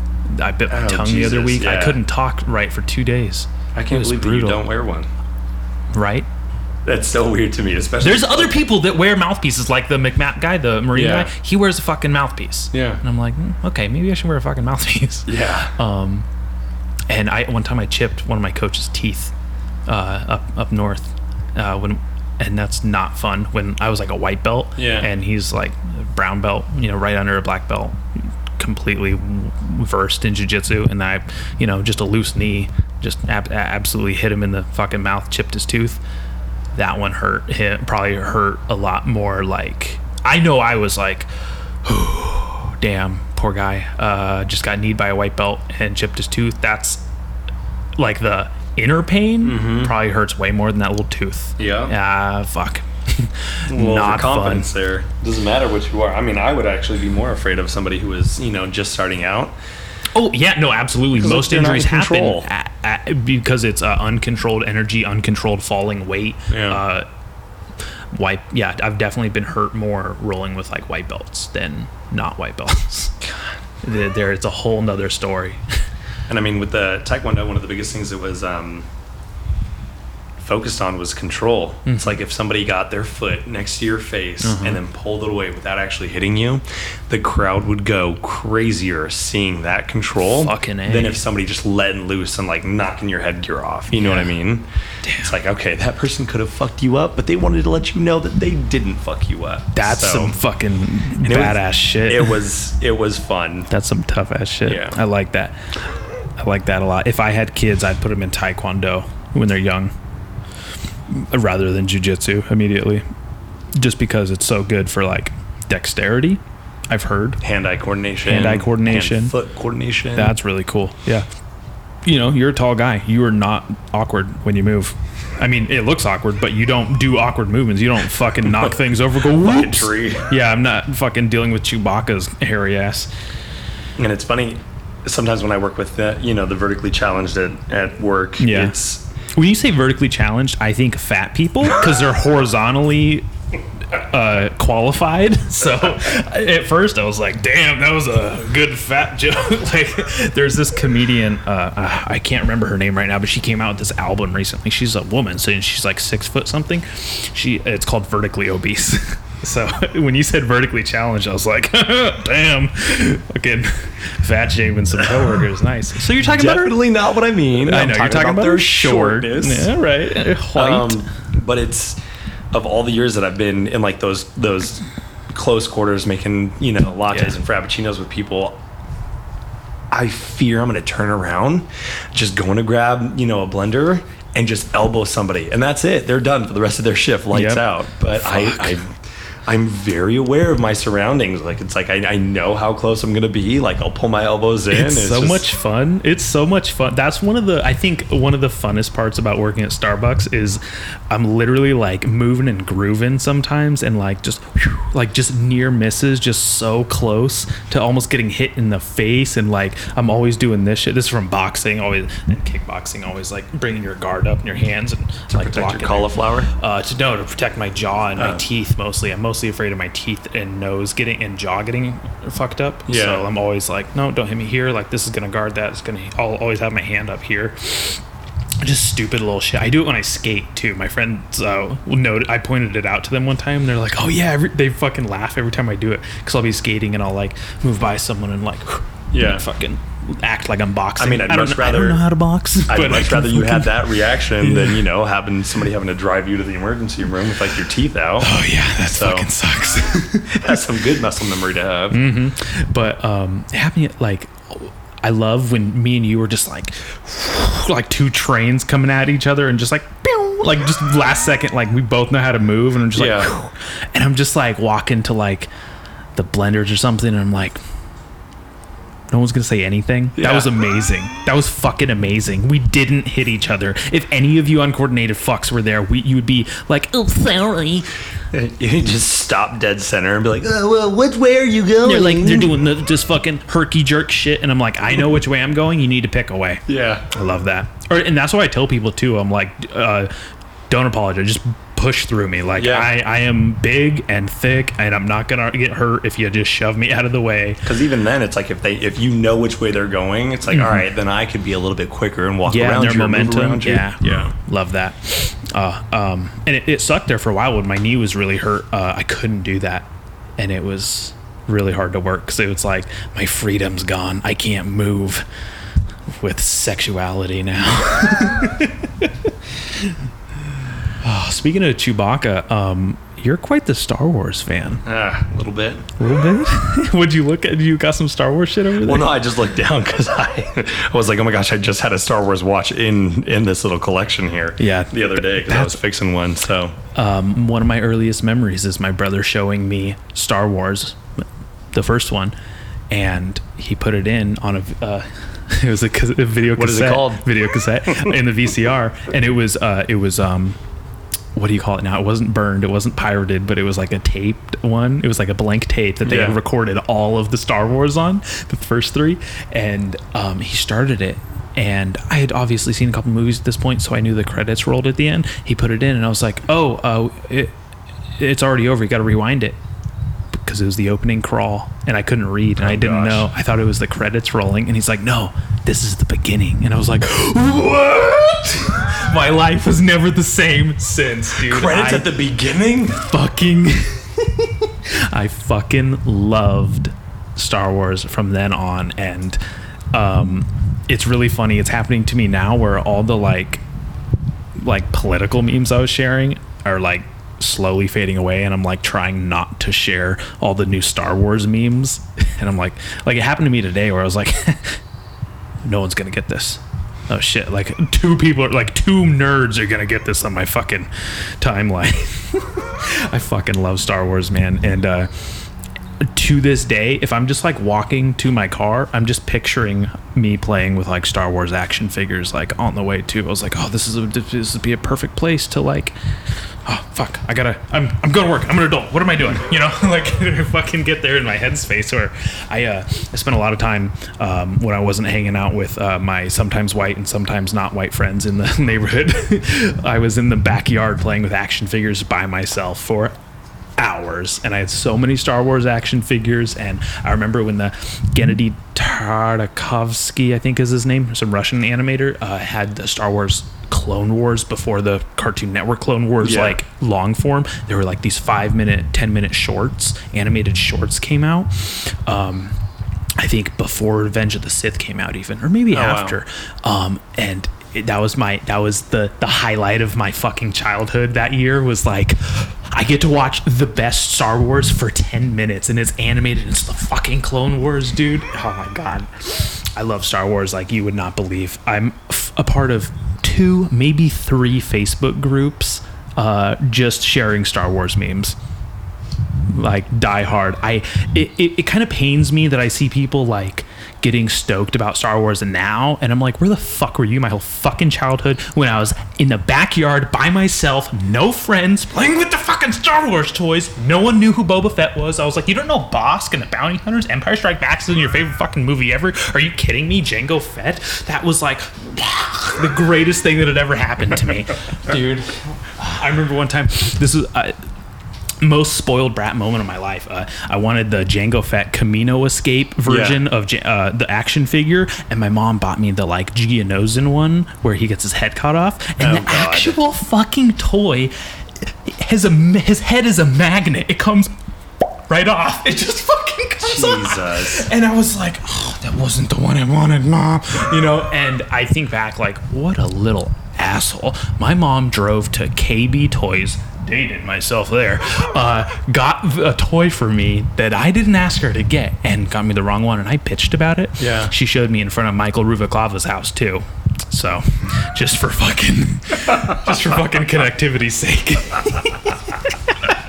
I just wanted to, unload a bit of that on you, just to let you know, like, you think you're a Star Wars fan. I just don't have the merch and I mean, anymore. The funny thing too is like it sort of gradually hit me because I had no idea how much of a fan I was. Isn't that funny? And my dad was bringing it up one day because I was talking to him about Star Wars when one of the last movies was coming out. I was like, okay, are we all going to go together? Like, am I going to go see it? And then we're going to go. And I mean, I'm just planning it like another fucking outing with the family. Like, okay, we're going to get lunch here, right? I'm just planning it. And I also was talking to them about how I was showing Mel the movies for the first time. Yeah. And my family just decides to shit on me and unload on how every single time we would visit my grandmother's house, she had a VCR player and she had the 3 VHSs of the first 3 movies. And every single time we would go, that's what we would watch. And for like 6 hours, my parents were just hostage to watching whatever. And I had no idea, but my grandmother was on my side and saying, if this is what he wants to do, we're going to sit down and watch it. Grandma, you I had saint. no idea the entire time. Isn't that so cool that you got to grow up like that? It is. Like, I'm okay with it. I'm not even, I'll allow it. Dude, I have talk to me, tell me more, I'll allow it in my vernacular. Just ready to go. Always. What are the when you press a button, the Sound samples. bites, samples, yeah. Yeah. Yeah. You I let me have it know. on. It's on my notes. The name of the episode is going to be "Talk to Me" with Okay. JP, or Good. or Tell Me More. Yeah, I'm dead fucking. I already wrote it. Usually, I have to name the episode when I'm reviewing it before I post it. I'll listen to the conversation. Yeah. Listen for some like spectacular phrase that one of us says, and I go, "That's perfect. I'll do that." But this one was like, I had this named months ago. And I told you why I say that. I don't think so. Tell me. Oh my god, I don't remember. So, my first store, and I wasn't a shift supervisor yet, and brand new to the company, and I'm trying to be outgoing, trying to be what Starbucks wants me to be. And a gentleman walks in, and we had just got done. I don't know what we were talking about, but my coworkers, we were just laughing, having a good time. So energy was high. He walks up to the register, and I look right at him, and I say, "Talk to me." And I hadn't put my hair back yet. This is when I had an afro, and my hair was just crazy. Yeah. And he looks at me and he says, "No, I will not talk to you. That is very rude." And he says that, continues to go on about how it was rude, but then turns around and says, "You know what? If this was a professional setting, I would not hire you." And then walked out. Wait, Didn't do your anything. friend did this, or a stranger? No. It was a customer that walked up, and I was ready to ring him up. Yeah. And I had just gotten done having, a fun conversation, and I look at this gentleman that walks up, and I just, "Hey, talk to me." And he just you know what? No, I will not. That is very rude. Oh, He what a just cunt. went off about how it was rude and how he wouldn't hire me. And then I like sort of looked him up and down, and he had like this sort of blazer coat on, jeans, and some loafer slip-ons. You know what I mean? And so I was Gross. like, I don't know what he does, but I was like, I don't think I would ever work for you in the first place. After that, I decided I'm going to say talk to me to every single customer. You fucking do. You know what's so funny is when our other coworkers try to do it, and you know what? That shit sounds pretty rude. This shit sounds pretty fucking rude when they do it. But you have It is an art perfected form. the cadence. Talk to me. You know, I can't even emulate you without like it sounding like an imitation. Well, I mean, I hate to dissect further into it, but it's like I look at the person and I'm like, okay, so Barb here probably knits for her grandchildren. Hey, Barb, talk to me. You know what I mean? Yeah. Got to be a little bit softer. Adjust it. So, but sometimes I'll just throw it out there and I just won't even care. So I think about that guy quite often. My favorite is when I'm going like, "Hey, how you doing today?" And they just, "Can I get a?" And I'm like, "Not good, huh?" I say that under my breath, like mic on all the time. And I must not say it. It must not be that big of a deal because no one said anything to me, whether it was the people ordering or our coworkers. I don't know where I get. I think my dad. I get that one from my dad. Oh, that good, huh? Yeah. Wow. So good you couldn't even fucking talk to another person. Just ask you a goddamn question. I think it's actually, if you think about it, when people ask us how we're doing, you're like, hey, how you doing? You know what I mean? Like, you don't really expect to like, oh shit, let me like sit down and have a conversation. Not at all. I totally get it because Australians come over and they're like, everyone's asking me how the fuck I'm doing. I don't know what to fucking tell them. And I'm like, they're really, really polite, but I'm just trying to get my fucking Eggos and go. I'm like, all right, man. Bobby. But I don't know. Instead of, you know, fumbling over that whole introduction, like, how are you doing? How's your day going? Yeah. Kind of stuff. Like, you're here for business. I'm literally working at this business. Yeah. Let's handle business together. Absolutely. Talk to me. You know what I mean? Business. Fucking business. You say, I know, I love that when you're, come see me, business. Dude, there's so many fucking, I need a little JP sampler here. Oh my gosh. You're so good at it. It's, at first, it's so funny when we have a new partner and they're like, what he said? Talk to me. And everybody else rolls their eyes. He's always like this. And I was like, when I first started, I was like, what's the matter with all these people? You were only a couple of weeks newer than I was. At that store. Too. Yeah. And I was like, oh my God, this guy's fun. I love this guy.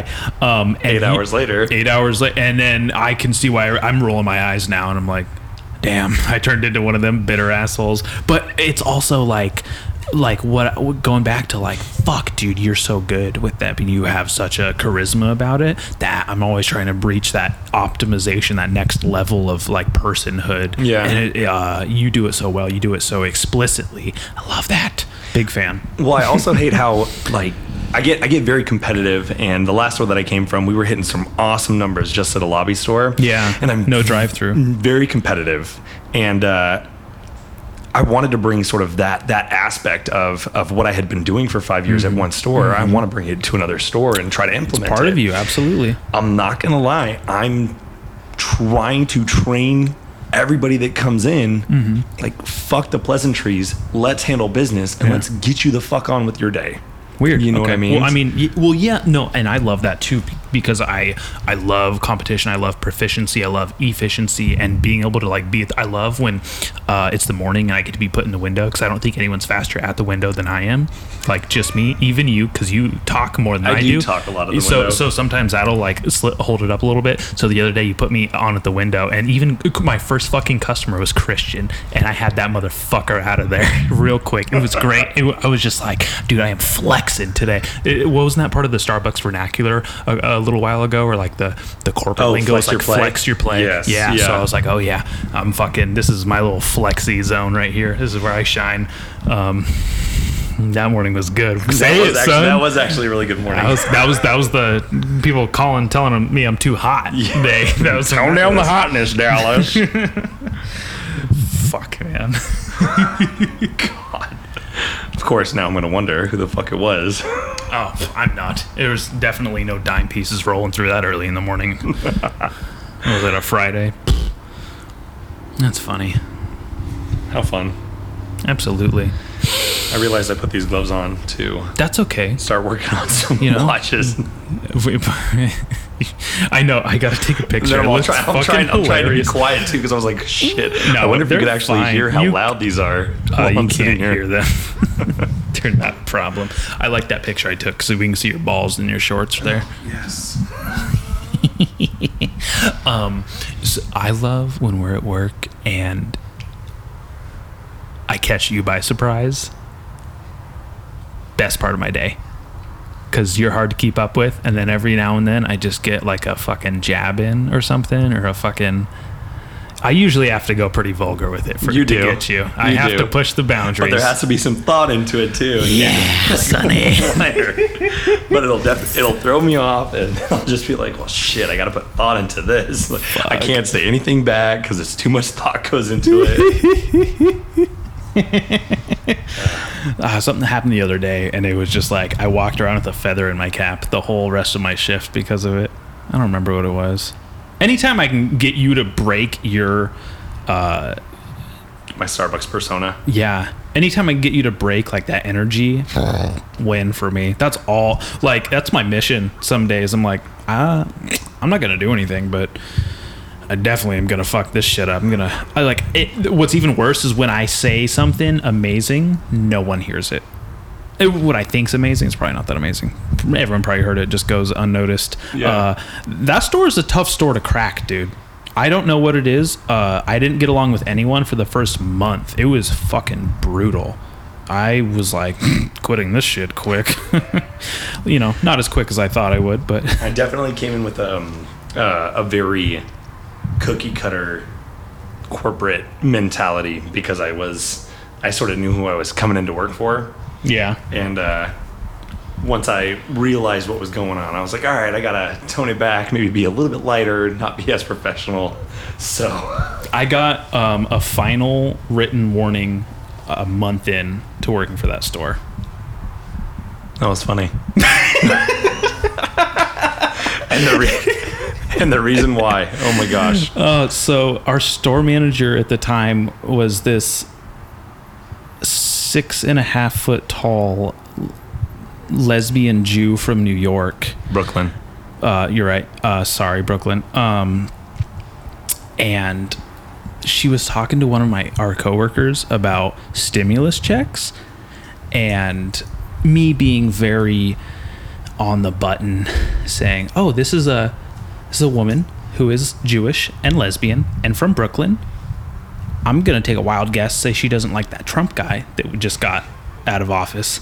And this is before the new administration had taken place. This is before the big party at the Capitol happened and everything. Yeah. Jesus. And she was talking about it like, "Oh yeah, I haven't gotten my stimulus," and someone else was like, "Yeah, I haven't gotten mine either." And I was like, "Oh, didn't you hear? They're not giving them to the gays. Gays don't get any," or something like that. And she fucking laughed, and she thought it was hilarious. A couple days later, Dallas ended up talking. sat me down. Who was sitting next to you or who was around you that might have thought it wasn't funny? No, everyone laughed. It was great, but she even told me if there wasn't other people around, we wouldn't be having this conversation. But because there's other people around, Yeah. I was like, "Oh, okay, I'm not gonna lie, that's one of the frustrating things. yeah." It's like I could be myself, but not if there's other people around. having a coaching conversation and I could, shoot it straight with you. Yeah. And if I use some profanity and or, make the situation tense, it's fine. Yeah. Because it's just coffee, it's just a job, you understand what I'm saying. Yep. But somebody else might be, oh my gosh, like that's way too aggressive. That's too, he's being too forward. He said some things that I don't agree with. I have to babysit this new person, this other entity, this third party. Yeah. Yeah. Consistently surprised I've never been fired from a Starbucks. Yeah. That's all I'll say. The amount of shit, like this store is so tame. The amount of shit I would say at my last store, small town, I know everyone. Yeah. Everyone loves me there. I was the JP of that place. You know what I mean? So it's a very to come somewhere else and find out like, damn it, I'm not the top of banana. It's so weird, and it's so funny to be like, oh, I gotta compete with someone else's personality, and like, I'm also really thankful I get to carry on whatever I've like succubused from you and like bring it on up to the Central Coast. Take your new samples up there. Yeah, talk to me. I mean, it is funny though, because half the customers, you know, all they see is like this smiling tall person that's, you know, energetic. Yeah, It's like they don't know. no, They don't know me. fucking know. They don't fucking know. They're man. never gonna hang out with me outside of work. So. Dude, it's so brutal when people are like, oh my god, you're the best. You just made you're so funny. That's why see, it's not you doing that, it's the people just being like fucking beside themselves that you're a real person, the customers. Yeah. That's when our coworkers are like, oh my fucking god. Yeah, he's so amazing. If you sit there for 5 minutes, he'll do it to somebody else. Don't feel special. Oh, I know. There's nothing worse than when I'm like, dang, he was really good at that person. Dang, he was really good at that person. Dang, he said the same thing again. Son of a bitch. We are just robots. Did you see that headline that was like, Starbucks workers bemused by TikTok orders treating them like coffee making robots? Oh my gosh. I've always felt that way. The TikTok drinks were nothing new or nothing different. It is. I always feel like we've just been treated like the robots of people. That's why it's good to like kind of convey or get to people, like personalize them. Exactly. Because then they no longer treat us like the robots. And go, oh man, you take your time, man. You're good. Yeah, you know. I'm like, oh, thank you. Yeah. Huh, he noticed I was real. I was a man. The respect. Speaking of robots, there is a robotic arm in Japan, and I watched it do a coffee grind, weigh, pour, and then pour over, and then grab the cup and serve the coffee. It was like 6 stages, and the arm did every single one of them, and even did the whole swirl pattern for a pour over coffee. That was probably perfect. I was going to say that consistency is probably through the roof. And I was like thinking to myself, the only different thing between that robot and us is our ability to have that conversation or that connection with people. There's going to be a time where like Starbucks and McDonald's are pretty similar. The actual like preparing of, this is what I think, that the preparing of the drinks and all that is going to be completely replaced by a robot. It's going to have a whole new like fucking way they do things. Yeah. Like there's going to be like humans, employees that are solely hired just for the connection and the experience that they're going to provide. They're going to be like hosts and hostess of like those environments. Yeah. And they're going to be surrounded by machines that are actually doing the work, because it's just that automation won't replace the human ingenuity of heart and personality. Yeah. You know what I mean? Yeah. I mean, AI might someday, but I think this is going to happen before the AI kind of replaces it. You know what I mean? When's the last time you went to a McDonald's or like a drive-thru? Last night. Fucking call you out. Sorry. Didn't mean to set you up to call you out. The other day I was in the drive-thru line. We were getting, just fucking smoothies. Yeah. Like we had a sweet tooth. Mm-hmm. We just wanted smoothies. The we You don't need to justify yourself. Anyway, fuck you. As I was sitting there waiting, nobody was at the window to greet us once we got there. A cup dropped, and I was like, oh shit, like something's falling. I watched it drop. It was on a conveyor belt, and it moved, filled itself with ice, moved over, filled with soda, moved over, and then sat there waiting. It was a conveyor belt, and it changed sizes while I was sitting there. Somebody else ordered something. Obviously, it was another order. Yeah. It changed sizes. So the cups rotated, like almost like a, what are those Gatling guns, or like the, and so it rotated like that. Absolutely. And then the different size cup fell. Mm-hmm. It rolled over, filled itself with ice, and then filled itself with like the appropriate soda. And I was blown away.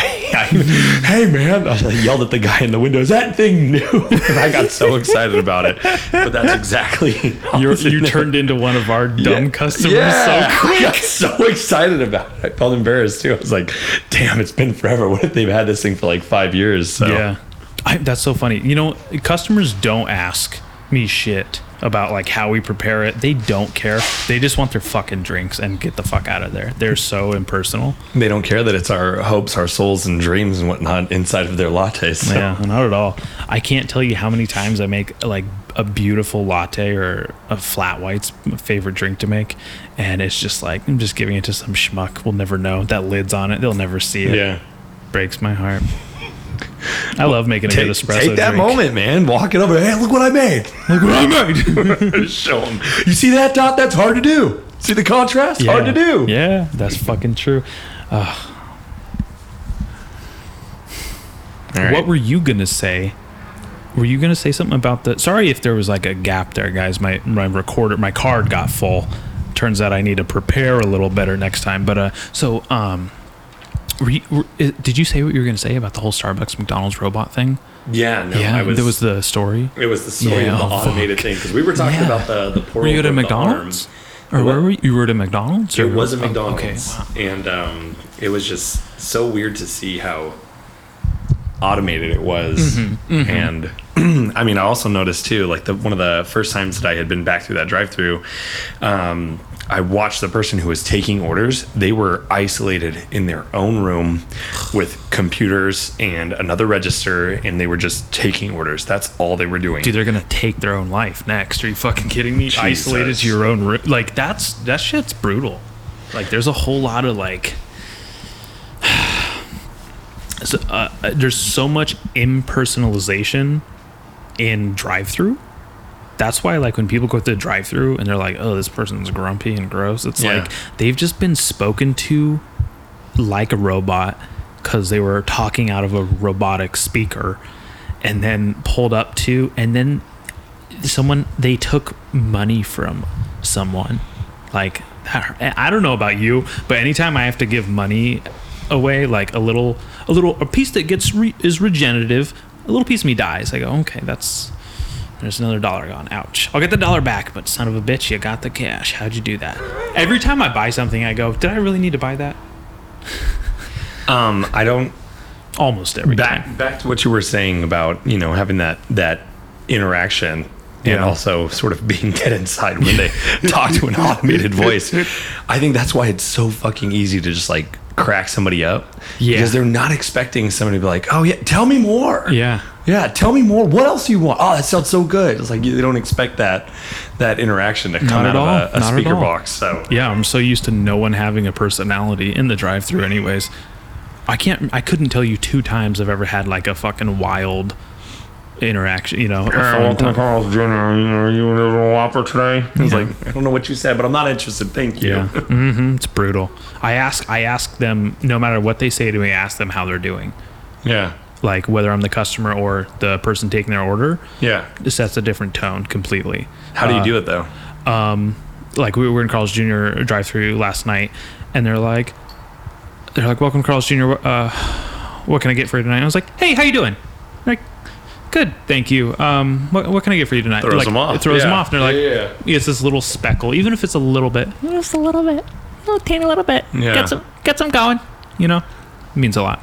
I like that a lot. I do the same thing, but I do like to stop and really mean it. Like, You mean? Oh, you're not messing around. no, I want them to know. So I'll go to In-N-Out and like, hi, welcome. What are we getting Yeah. for you today? And I'll like stop and I'll like look up the menu, but then I'll stop and say, how are you doing? Yeah. Like I'm looking into their fucking soul. Oh, shit. Right? But I do that just like That's funny. I also want them to treat me like I would treat them. Yes. And so it's like if I don't take control in that moment, then I'm just gonna get another fucking robot.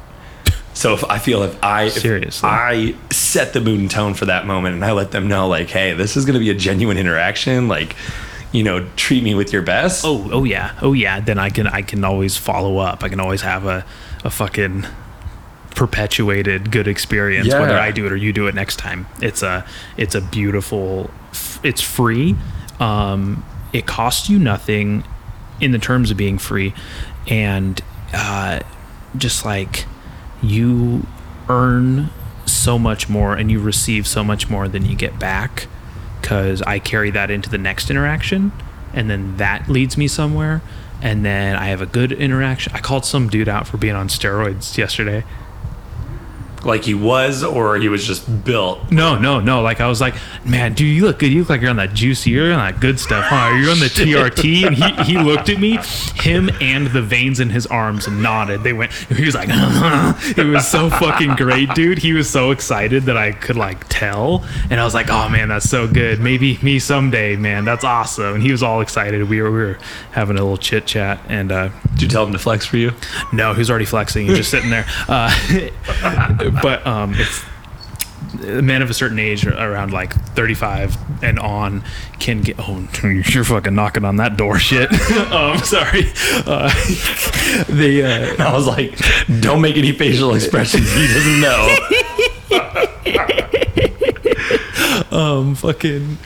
They go to like these men's health clinics. One of them around here is Ageless Men's Health, and you get your testosterone levels checked, and usually they're a little low, and they give you testosterone, which is steroids, which is hormone replacement, which is free.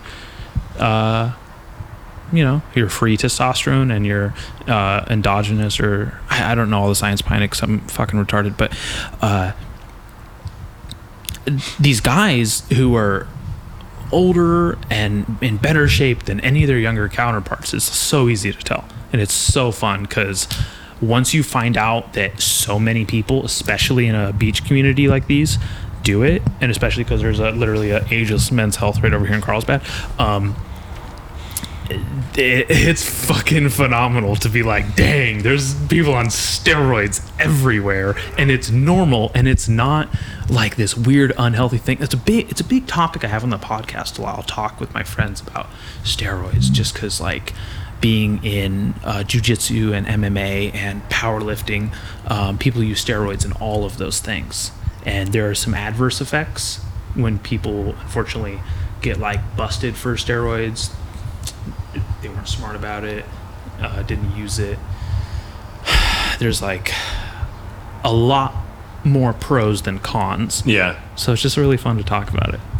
I just like someday I get to be on fucking steroids as a man, because the doctor says you're missing something, and I just take a needle in my fucking ass, and then I get to be in better shape than I ever was in my entire life. That sounds great. Is there like a certain length that it lasts, or you gotta go back in for more? Or? Yeah. So like you would get like bi-weekly shots, I think, okay. And then you would go through cycles, and then there would be I can't remember what it's called. I actually have been like out of the loop of this for a little bit. What's called a post-cycle therapy, PCT. Yeah. What happens is your natural testosterone levels have been suppressed, so your estrogen is gonna spike. So what you got to do is keep that just what I try to do every day in my life. You got to keep that estrogen low and just defeat it and keep it down, so that way you don't grow man tits and your balls don't shrink and stuff like that. There's a way to do it where you don't have these silly stereotypes of your testicles shrinking and your boobs getting all massive. So that's why it's better to go to the doctor and have them test your levels and do it therapeutically and scientifically than just getting some black market stuff you get online and inject into your fucking tummy fat. So enough about me. I was like, man, I thought I got injected into your butt. No, yeah, you can do that. Okay, absolutely. okay. I think in your butt would be considered intramuscular, and like in your tummy fat would be like subcutaneous or sub-Q is what it's called. I was talking to one of our coworkers who is transgender, and they use steroids. They have injections, and I had told him about the interaction I had yesterday with the guy just out of the blue, and then so we got to talking about like steroids and like injecting testosterone, and he was saying like, oh, when I go get my hair cut, there's these like big beefy ass dudes, and then we get to talking about hormone replacement, testosterone replacement therapy, and they're like, yeah, you fucking get it, hell yeah, testosterone, brother. I'm like, that's fucking hilarious. Yeah, that's good. Speaking back to samples, I feel like you should have a little sample to where you press it, you're like, science with Dallas. You just press it, and then you get into that topic. little fucking segment. Oh man, then it just turns into a radio show. No. Oh, not a bad thing. I'm just saying. I'm sorry, I haven't listened to the radio in forever. I totally get what you mean, but like there's some people who have like overly produced podcasts where it's just this funny radio show and there's like funny noises and segments, and it's just like, I'm just trying to have a talk about dicks and Star Wars with my pal on a couch. You know what I mean? Like, I really like the... Well, that makes sense. I like the parental discretion advised, the very like rawness to it. I had some like really emotional conversations with people on this podcast before, and I really... that's one of like my proudest moments, is being able to talk to someone I wouldn't otherwise have a deep conversation with. Yeah. And I got to fucking record it, and now there's an audience for it. Now they get to hear it and see like, I am human. I'm not just funny jokes on the internet about suicide or something. Well, that makes more sense. It would kind of sort of take away from that seriousness if you had some Joe going off in like the background. Exactly. But some people do have that space, and that's how they facilitate it. And I'm totally fine with that. That's how they do things. That's really cool. Not my style. Gotcha. Like the intro to my podcast is a soundbite from A Clockwork Orange and an old punk song that from a band that never did anything past that one as a band, past this like one compilation. It's just like a cool punk song that riff always stuck in my fucking head. That's all. And now it's in your podcast. Now it's in my podcast. And it's so nice because it's like I never have to worry about it getting stuck in my head because it's somewhere else always. I don't know. It worked. Yeah. Because I was like, I'm always thinking about that song. And now I'm like, if it's something I have to be responsible for, my brain immediately goes and just fucking shoves it out of the window. I can't tell you. My brain refuses to accept information for something I don't care about. I mean, that makes sense. Does it?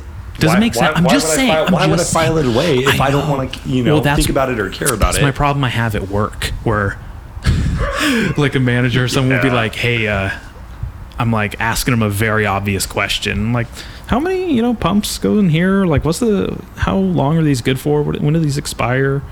And it's like the third time I asked it that week.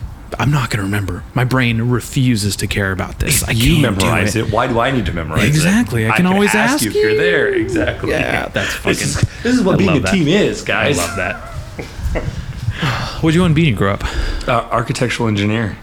What happened there? Like, how did I want to become that, or both? Well, yeah. Why an architectural engineer? What exactly is that? Did you have idols?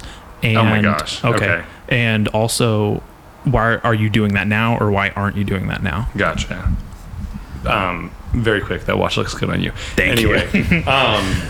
Oh yeah, well, we didn't get to record that part, but Josh just totally fucking fixed up a watch for me and fitted it to my fat wrist, or wrist I wish was fat, actually. It's the only part of me that's not fat, unfortunately, that and my dick. And it looks so good, you're right. I never thought I'd wear a watch with like that big of a face on it too. It feels so right. There is one that's a little bit bigger than that, and so that's one of my favorite sizes. So yeah, nice. Looks good. Looks like about the circumference of. Anyways, girthy. When I was young, I had a uncle, and he was an architect. Yeah, and cool. I remember going and visiting him at one of his job sites because it was like right up in LA. Mm-hmm. So we went and had lunch, and I visited him, and it was one of the buildings, like a skyscraper, where it was built at the bottom portion, but if you take a certain elevator up, it was still there's sticks. no walls, and it's just straight open. Yeah. And we got in a certain elevator, and the elevator only had this chicken wire around it. Went all the way to the top.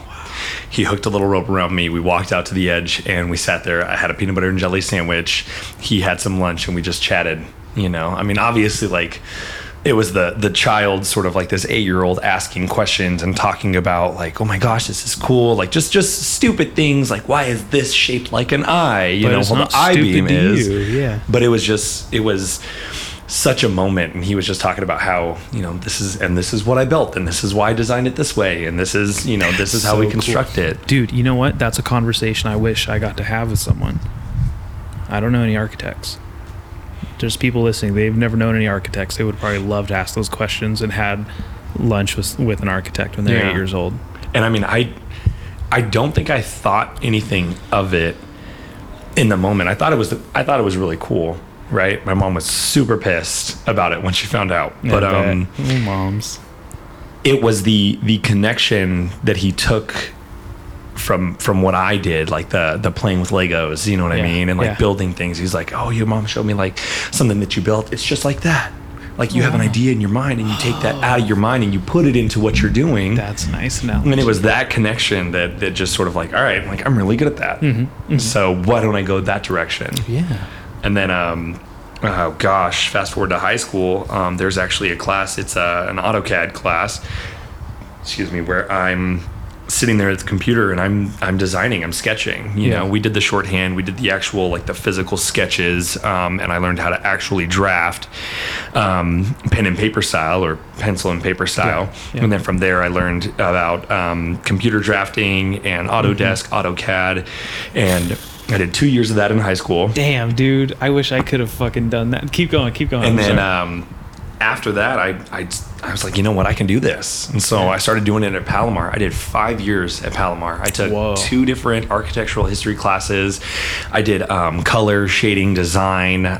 One of the designs I did, I actually didn't finish a project because I had put so much detail into a 3-story floating staircase, the engineering and the design behind it, and it was so detailed. And I actually did some work with another engineering student to make sure that the design that I was creating, like one part of it was structurally sound designed to where it was held up by the foundation. But then the second floor to the third floor, I had to actually create its own skeleton design out of a certain metal to where it held the floating staircase, and it was in the wall, so you had no idea. So one point integrated there. Okay. Yeah, one point it was into the foundation, and it was using anchor bolts that way, and like certain like pulleys and whatnot, not pulleys, but and then the other portion was a completely different design using metals, and just to give it that floating staircase design. After I was done, one of the instructors, who is actually an architect outside of class, he only taught on Thursdays, but outside of class, he actually designed buildings. He asked if I could take that design, put it onto a flash drive, and then sign it over to him. He actually like wrote up this paper, and I signed my design over to him. He said, because he's going to be building 3D homes, and that's one thing that he wanted to use. And so I got so into it. That's so exciting. That's so cool. And then, the Green Apron sort of took me in a different direction, and fucking lost it. Yeah. Do you resent Starbucks? I mean, obviously I can think back and, get frustrated about how I went the direction I did, but I don't think I'll ever resent it. I mean, I'm frustrated that I didn't have the gumption, or I didn't have the drive in the beginning. I didn't have that drive when I was, going to school to like, put both feet in and just be like, yeah, let's fucking do it. Let's finish it. Yeah. I've never been ambitious, and it really hurts to like want to be ambitious. I have ambition to be ambitious. That's all I got right now. It's a stepping stone, but it's hard to like wake up every day and go, fuck, I didn't do anything I wanted to. Yeah. So I try to dedicate like a lot of time and energy into things that I skipped over. Yeah. That I didn't have the drive to do growing up. Dude, kids with ambition, kids who like, I was a very, very smart kid. I did excellent on tests. I remember me and this girl, Diana Krzyzewski, if you would ask me at any point in time, I'd say we're the 2 smartest kids in this entire school. And I always had this like mental competition with her. And then there was just something that like happened. I think boobs. I found out what boobs were or something. I swear to God. And it fucking just completely ruined me. Where I like couldn't focus ever. And like I have a real problem with authority too. Like I cannot be told what to do very well. Yeah. It's hard. But I'm trying to like unlearn that to where if someone tells me what to do, excuse me, I'm listening very closely, and now I can use that to my advantage to where every time I always took it as like a personal offense when people were trying to control me, or because a lot of school, like that's all they were trying to do. I was doing something bad. I was being defiant, and You I were a couldn't do number this. on their checklist, kind Exactly. of deal. And it was fucking hard. Where I was just like, why would I do anything for you people? I'm not gonna fucking do your stupid homework. I'm not gonna. And then I went to 2 elementary schools, 2 junior highs, 6 high schools. Like I had just seen the plays that everyone made, and it was just like there's a lot of bullshit out there, and I'm not feeding any more of my energy into it. I just want to go skate, hang out with my friends, fucking watch stand up and listen to punk rock, and like that's what is appealing to me, because there's no rules in any of this. And that's why I have a fucking podcast the way I do. I mean, or say whatever you want. It's, and the weird thing too is sort of coming back around 2000 and oh gosh, when did I stop? 2012 is when I stopped going to Palomar Community College. Yeah. And then 2017 I picked it up again. Had some fun times. I was just starting out. I was doing the whole ASU program through Starbucks, and then just restarted the beginning of this year. So gosh, what is that? 2012, 9 years later, right? After I had stepped out of college and then back into it. I mean, I'm still counting the 2017, but anyway, I'm a completely different person. Now it's like I'm competing with myself, and it's like I'm pissed if I don't get the better grade than everybody else. I'm pissed if I don't get, why did I not get an A? You know, and then I'm over here like, okay, well, I can fucking argue that point. Like, you want to take this point away from me? Let me argue my point of view, and let's see you give me that point. So it's like I'm mentally, I'm a completely different student. I'm a completely different person. So it's like I don't know if that was my roadblock in the beginning. So I don't know. It's tough to think about. It's tough to think about because even if you find out the answer, it already happened. Yeah. There's no correcting it. You can only proceed from here on out. So I guess that's kind of why, like, you know, we look back and try to find what our errors were. Yeah. It's important. It's important for reflection. I think martial arts really helped more than anything. Oddly enough, podcasts. I stopped listening to music almost entirely. Like, I used to like everything about this band, this artist, whatever, and it was a huge part of my life, but I had never played any instruments. I was never in any band. It really sucks. Looking back, all of my friends were in bands. Not one of them ever asked me to like maybe try and play a guitar with them or jam with them, and I was just like, oh, I'm not, like, I'm just serving these guys like egos. Yeah. I'm just their like groupie support guy friend, and we hang out and we're real close outside of it, but they just need me to like fuel their own fucking ego. And I was like, oh shit, I gotta get away from this shit. Yeah. This is super lame. Or I were wasn't they afraid that you were going to turn around, pick something up, and be better than them? There's, you know what I mean? They should have. I hope they were, because they would have been so right, because they could probably see how much more energy, passion, drive, and intelligence that I would outpace them at consistently with everything. And that's why the conversation, why this is my outlet, probably this is probably the reason it went this route, because this is kind of like where I excel, where they would not. Yeah. So it's kind of interesting. But yeah, it actually happened about 2015. Kylie and I had separated. It was real gross, real bad, toxic, you know, teenagers. Maybe I was 20 or something. Like, I was in a really bad place. I was like getting drunk every day, doing a bunch of acid, and like fucking hanging out with shitty people, and just being around gross chicks, and just like being a dumb fucking son of a bitch. Yeah. And then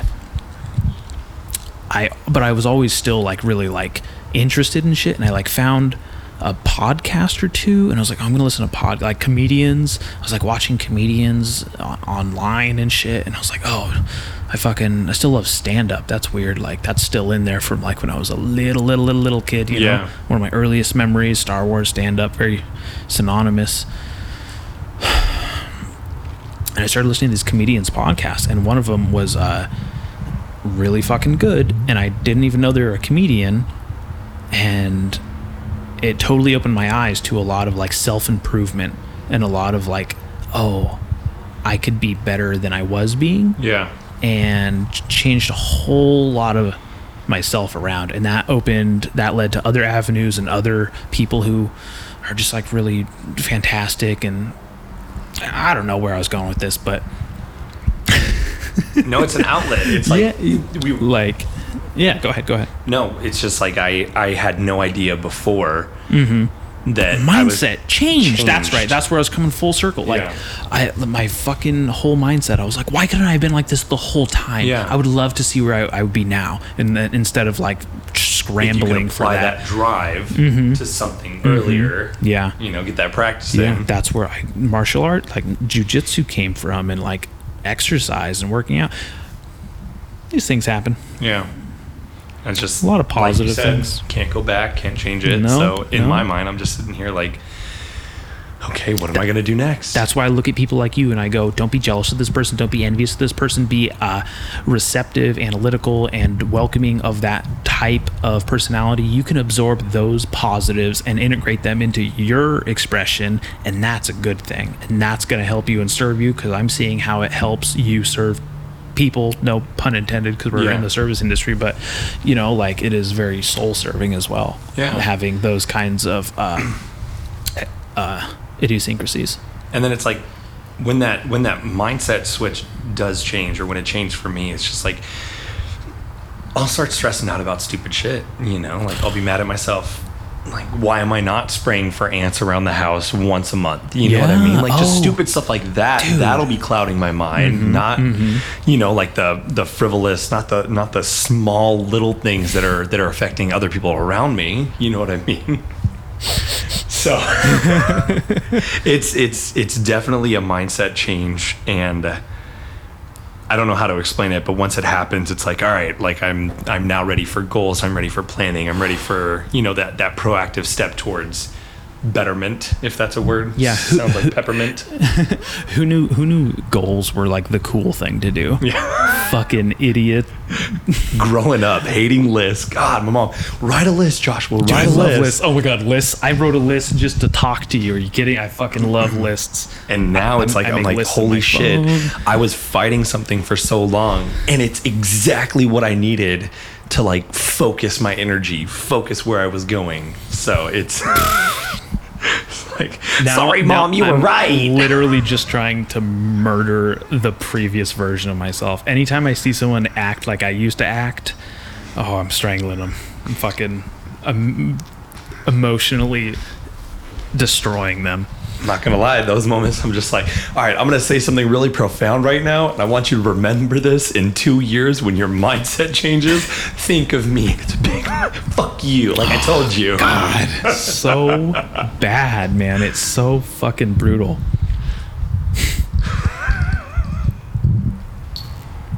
I really want to put a new battery in this guy.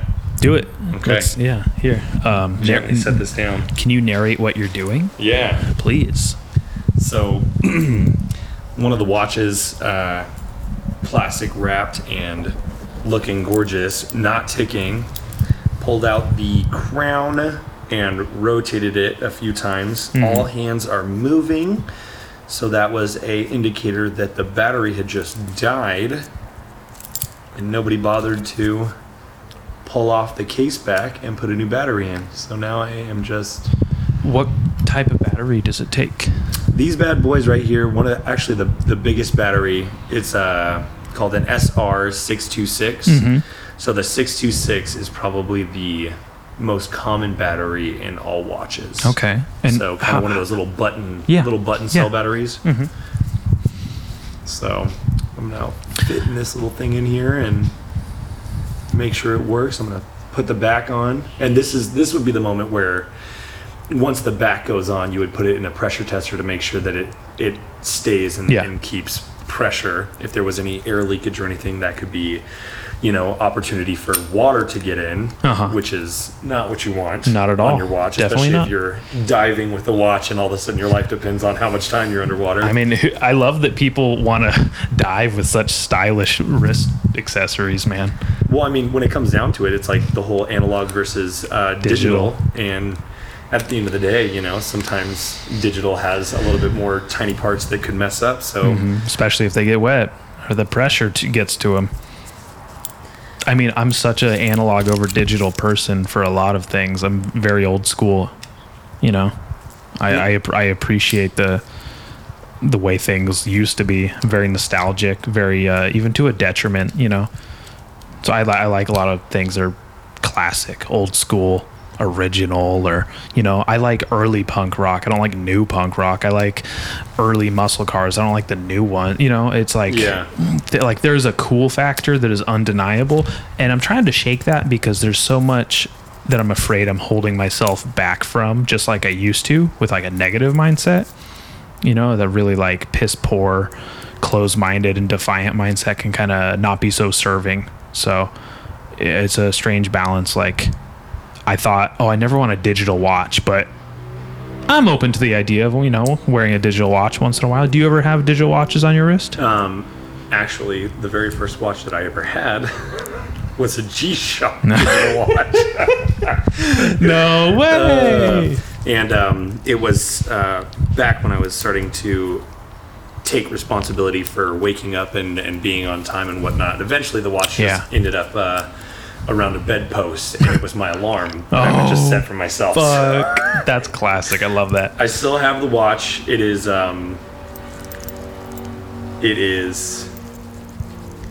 in my sort of never to be worn again collection, so it's just sitting there. Is it sentimental?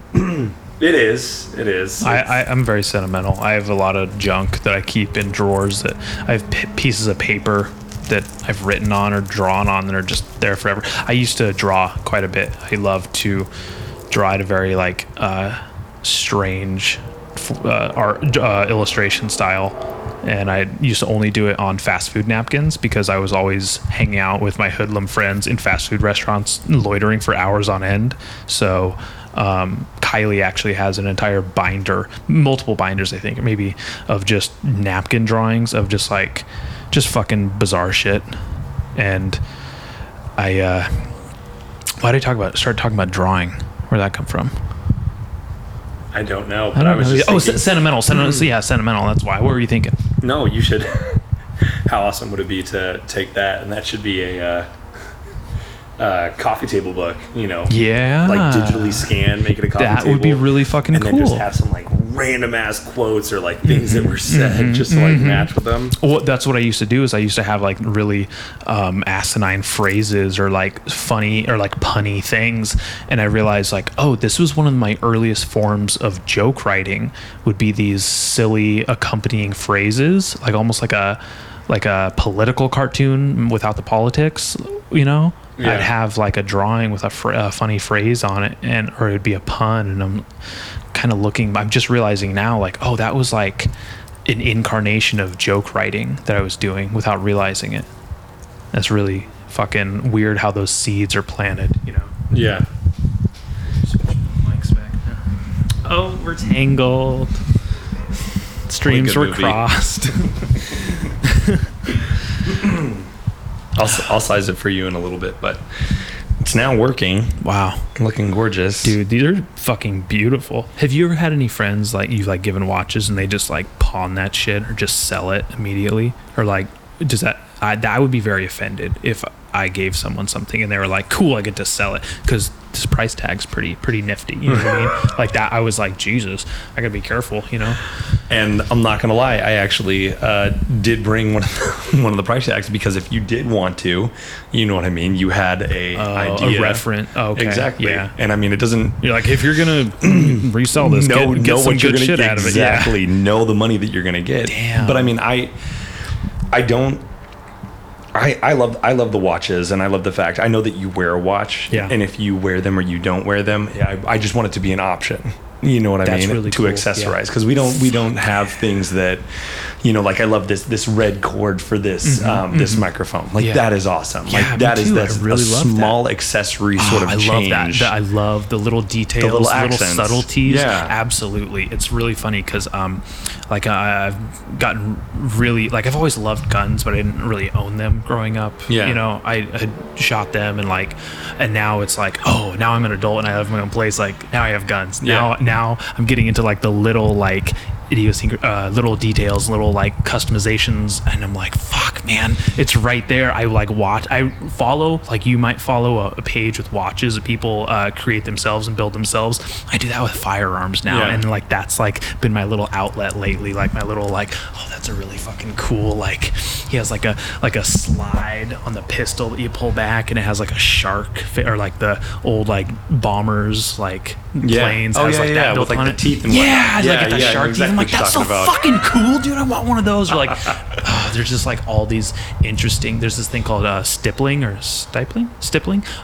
the handles where you like use a soldering iron, and it textures the grip that you put your hand on to hold the firearm, and it makes this really amazing grip, but it also looks really fucking cool because it's this insane texture, and some people do them very detailed, and they have this terrific pattern on them, and I'm like, holy shit, I want to do that. I can't wait to do that. Now I'm so excited about that. Like, not only did I this happens to everything where I'm like, oh, I enjoy this thing, and then I get like down to the fucking depths of it where I'm like, and then I gotta like detail the little parts of it, you know what I mean? How much would it cost for me to start my own business doing this? Yes, dude. Well, I mean, one of the things that sort of bridged, I started seeing certain, on the Discover page for Instagram, one of the things that started popping up was guns, because I was searching Cerakote. Yeah, and that's on so many. I have Cerakote on my rifle, you know? And it's just like, I had no idea what it was until I saw the little, their brand tag on a couple watches that we were selling. So I looked it up and I was like, oh my gosh, how amazing is that? Yeah. That it's like specifically made to coat this, and it's like, it's on guns. And so yeah, it's definitely a fun little hobby. Yeah. Oh my god, dude. Get into that. But yeah, I mean, if you or, you know, it is a gift, and whether that gift is turned into cash, which then you turn around and use for, you know, food, or you buy yourself like this gorgeous mic, whatever it is. Yeah. Do you know what I mean? Yeah. That was something that you did with it. And it was something that I gave to you, or if it's a friend or somebody else, whatever it is. That's a really beautiful way to look at it, because I wouldn't judge someone if they said, no, fuck them, I gave them that was a gift, why would you do that, you know? I would totally respect that opinion, and I didn't think you'd have that approach of like, no, like, I gave you something and it enriched your life in some way. That's really cool. There's this I forget who it was, but there's some people, it was a celebrity of some sort, not like an actor, but like a more niche celebrity, and they would autograph things. Yeah. I'm really forgetting who it was. I'm sure someone's listening like, you fucking idiot, this is so famous. They would sign things, and just as many things as they can, like, oh, if I put my autograph on something and you like can get a new car with it, like, I just gave you something for free with like a Sharpie. That's so big, you know what I mean? Like, that is huge. Like, that is such a, you know, all boats rise with the tide sort of thinking, and like, that's so fucking cool. I would love to be able to just be like, bam, like, just give you that, and I didn't have to spend any money doing it, you know what I mean? Exactly. That's a really beautiful way to kind of distribute something voluntarily, you know, of someone's own volition is so much more respectful than something being like kind of being forced out of someone, you know. And I mean, you know, down the line, like, let's say you're like, you know what, I love this watch so much, like, this is so awesome, and you really do have a passion for that thing, right? Or let's say it was somebody else and they're like, you know what, this one's super awesome, I just wish it had this, or I wish this was a thing. That's where I would turn around and I would start to like maybe experiment, which I have done, where I've taken movements out of them and I've actually removed some of the hands and changed them with different colored hands, so it was a color or a design that nobody else would have, and I would let them know, like, hey, I just want to let you know, this is what I did, nobody else has this, no one else. That's amazing. I made this for you. That's you know amazing. what I mean? So that's where if I really great if I did that, maybe it would kind of be like, it hurt a little bit if they sold it or gave it away, but because that was a unique piece. I don't think I would put that much effort into something if I knew that that's what they would do. That's so funny. Fair enough. I like that. That last watch you posted yesterday, Yeah. it looks like it's from 2002. It's and from 2000. okay, 2000. I was really close. That You got to were. show That some actually- respect. I was very impressed. Thank you. There's a lot in this big head, believe it or not. A lot of thoughts and things and brains. Might be my favorite watch you posted because Really? of how old it is. It is the Nixon logo on it. It That sort of literally small, like, cursive writing. it looks like little has little yeah. curves around it. It's Hillary Duff. It's Disney Channel. It is in sync. It's fucking so good. It is bleached tips. It's Yeah. fucking Trapper Keepers and gel pens and 90s. Like it arrived at the end of the 90s. Yeah. You know what I mean? Like seeing that immediately took me somewhere that only seeing that could. That's not going to be on anything today. And I think one of the biggest things is when I look at this brand and I look at this company, Nixon, Yeah. it was one of the things that I was reading about it was how the founders, they did not want to win a competition and the reward be a Rolex that their dad would buy. Yeah. You know what I mean? Yeah. They wanted something that was their own. And so it was just that drive to find something, a design that set them apart, but also held them as equals as far as like the respect, like we were talking about, for that analog, you know, Yeah. respect for that style aspect, that sort of respect for an older, you know, image of something, but in a newer, fresher look and Yeah. take. And so that watch A resto mod. is fun to look at because that was sort of one of their you know, flagship models of like, all right, let's take this and run with it to what it is now. So it's just it's It's a trip. yeah, That's so definitely fun to cool. look at. Get it like out of everything. Like that one now stands out of all the watches seen because I've gone back and looked through a lot of them, if Yeah. not all of them. Fucking exciting. Really cool. I love Big it. fan of that watch. That last one. And how cool that like it was the one you just posted right before you came over too. I like that. Fucking loving it. Gets me so excited. I love those things. And that one also, I was kind of nervous too to pull it apart because some of the older watches, they don't really have, you know, the same movements as before. So it was kind of nerve wracking to open it up because I've seen some watches before where I've opened the back and it's just like corroded, right? Battery has just fucked everything up on the Acid's inside. gone And it's in on- oh, like, man. unfortunately, that watch cannot be worn anymore. I mean, you could wear it, right? You can replace the internals, but But are they making that movement still? Like, are you able to replace the internals? Are you willing to spend Shit. $500 to, you know, have an actual Yeah. watch person fix it up for you? So, what are they called? What's a watch? oh my God, a tinkerer? I fucking don't know. I don't know. You're wearing the Nixon sommelier for custom. watches. Yeah. So, I thought there was a cool title for it. and see, now I almost feel like a schmuck for not knowing the title. Well, no, because that just really solidifies Nixon's generational flagpole, Yeah. or like stake in the ground of like it's not just a archaic thing. This is where we've delivered it into the 21st century. Yeah. So there's something to kind of look at it in a positive filter. A friend of mine sort of made a connection one time. I was liking something, and then I was driving a certain car, and next thing I was like, God, I love these movements, and this watch, you know, this watch movement is like, you know, one of my favorites to work Okay. with. You know, it has like the certain consistency, the way the hands tick and whatnot. And then he said, yeah, that makes sense because it's a Japanese Miyota movement. And your car is Japanese, and you know Ooh. the martial arts that you studied was because of a certain, you know, Japanese that Yeah. came over into Korea kind of a deal, Yeah, right? And so it was okay. just, you I was know, all gonna these. say, Taekwondo is Korean, right? Big But cool Korean flag. It was definitely definitely. I'm almost positive it was because of Japanese invaders coming over, and they were on horseback. Oh, wow. And the way Taekwondo started was because it was farmers in Korea farming, and the only things that they had to protect themselves was their farm weapons, which is why Taekwondo has a vast amount of weapons that they train with. Right, some of them Yeah. are those sais that they use to, Yeah. you know, Wheat, cut cut wheat, whatever. But they are focused on kicks mainly because they had to train themselves to jump up, kick the Japanese off their horses in order to get them on a level playing field. Wow. That is why kicks Wow. are so prominent in the Taekwondo world. So, Oh my god, dude!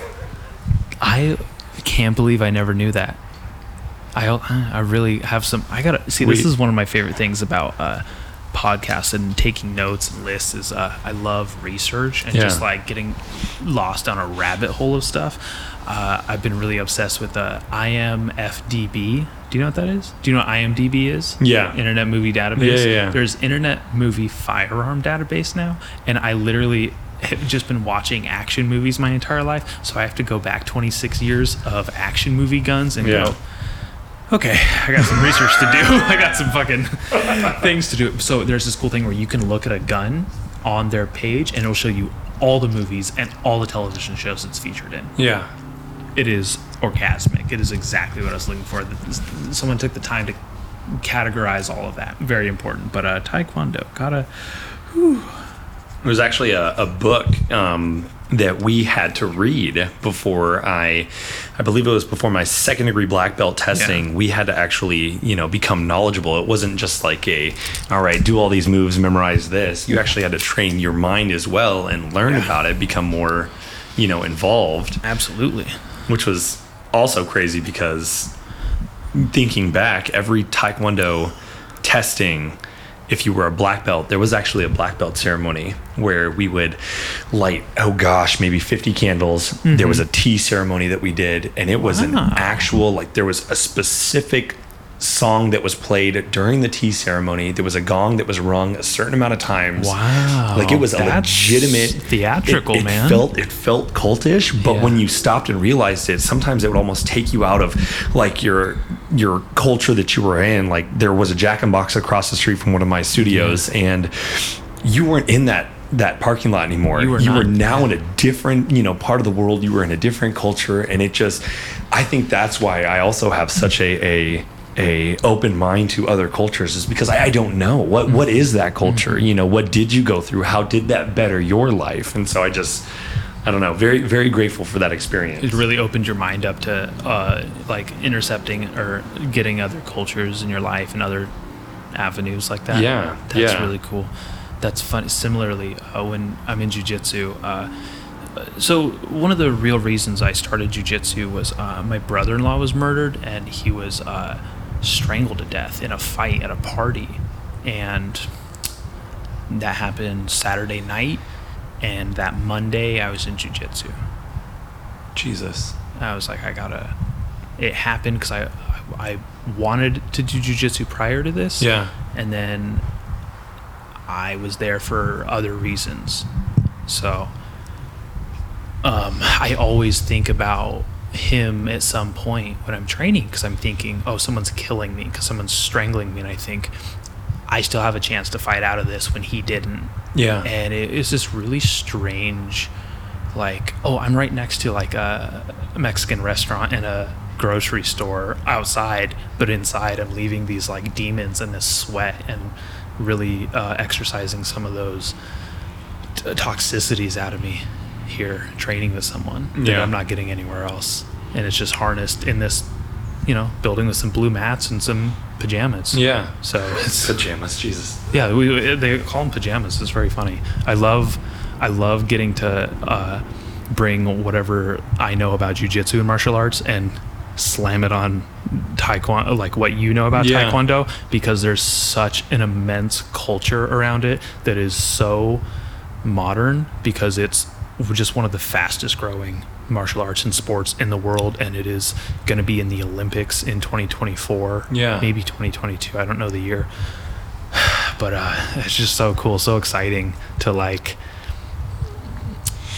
I was telling them I couldn't stay late at work the other day, and one of our coworkers was like, they have to go to their cult meeting, and I was like, it's so funny to you that you think to you it's just this funny cult meeting, and I'm getting back more than you will ever know on a weekly, nightly basis. I love that. It's a mind and body sort of connecting, and it's I feel that if you don't understand sort of that physical interaction, and that, like we were talking about, hand and foot coordination and whatnot. It's that emotional mind and body sort of togetherness, and it's everybody's like, no, you're just fighting, you're just rolling around, and it's not that, and it's like a training deeper than just like, okay, let me exercise my muscles and practice these moves kind of a deal. Exactly. I mean, those are just bonus parts where it's like, oh, I get to be in a better shape. I get to be better shape. I'm more confident, walk around. I know how to defend myself. But I'm getting closer to people whose sweat's dripping in my mouth and who are kicking me in the balls and who I'm apologizing to in between movements that are meant to maim or kill someone. Yeah. You know what I mean? Yeah. Like, this person just, if I didn't tap and he didn't agree to let go when I tapped, my fucking arm would be broken and I'd be in hell. Or if I didn't swallow my pride and tap to this white belt choking me, I would be dead or unconscious, and we'd have a whole nother fucking bag of hammers there. So they would never understand that. Need to do some interfacing there on the old. So No. I will say there was speaking back to the culture of it, a sense of rank, a sense of respect. If I was a rank above someone else, like regardless, like I was to be looked at as senior. yeah. Even if they were literally a senior, I was the senior, and there was that respect was so strongly upheld in the studio that it was to this day like why I command that presence when you're around. Whether it's at work, outside of work, whatever it is. And I just remember how I had a situation where somebody there weren't many kids my age in the studio. There weren't many people my same level of experience in the studio, but every once in a while when there was, it was nice to fight somebody your same level because you wanted to get that practice. That's the closest version of yourself that you can conquer. Yeah, exactly. And I just remember how I overheard somebody saying, if you actually hit Mr. Paws in the face, you might get yourself a better fight because it'll piss him off. And I was like, no, I did not just hear that. I didn't just hear that. And then actually on the floor getting hit in the face, and you would say to the other person, you would tell them to watch their control, out of respect. Yeah. And they didn't. They hit me again pretty hard. Oof. And I said, okay, I need you to really watch your control. And I said, if not, it's not going to go your way. And long story short, they ended up on the ground, blood coming out of their mouth. And fuck. It was, it was kind of eye-opening because, everybody looked at Mr. Paws as the, fun, loving Afro, tiny tiger teaching karate instructor who never really laid anybody out. So it was definitely an experience for everybody else. But that respect definitely needs to be upheld. That's really interesting. Our professor, the black belt, he tells us, like, any of you guys can submit me.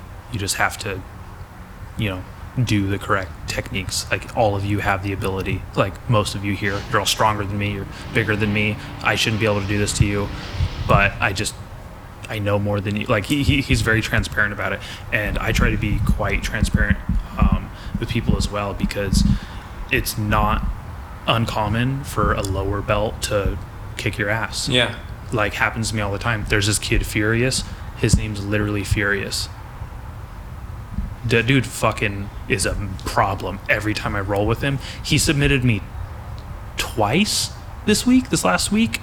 Dude, I haven't been submitted twice by anyone that is a lower rank than me. Yeah. Ever.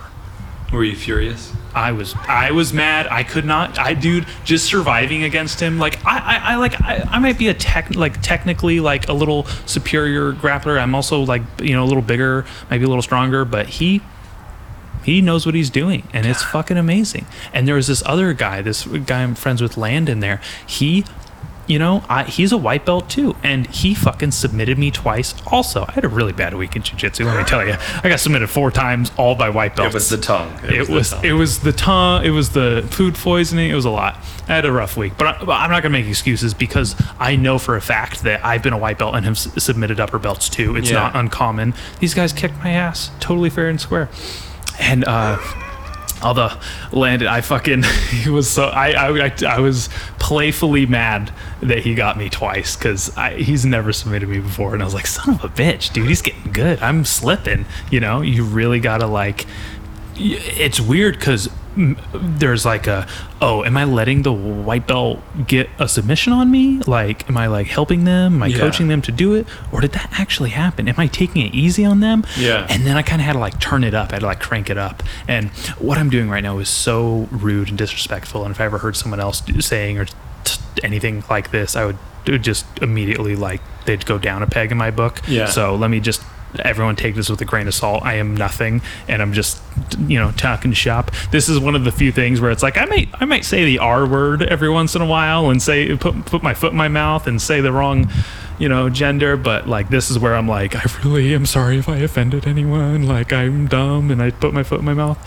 But I mean, as far as like, from the martial arts standpoint, I completely understand what you're saying. It's like that shit catches you off guard. Yeah, I had to crank up the heat on him and really was like, okay, but it really pushed me to a whole new like, oh, you asshole, you're not giving your best and you're doing them a disservice and you're hurting yourself now because you just got submitted by someone who arguably on paper shouldn't have fucking submitted you. Yeah. How long you been doing this? 4 years? You fucking let someone who's been doing it a year and some change, maybe less, fucking get the better of you? Yeah. And then I like really like got real aggressive and real like into it, and I fucking really I submitted them too. Yeah. Or at least one of them, I'm not going to say which one, but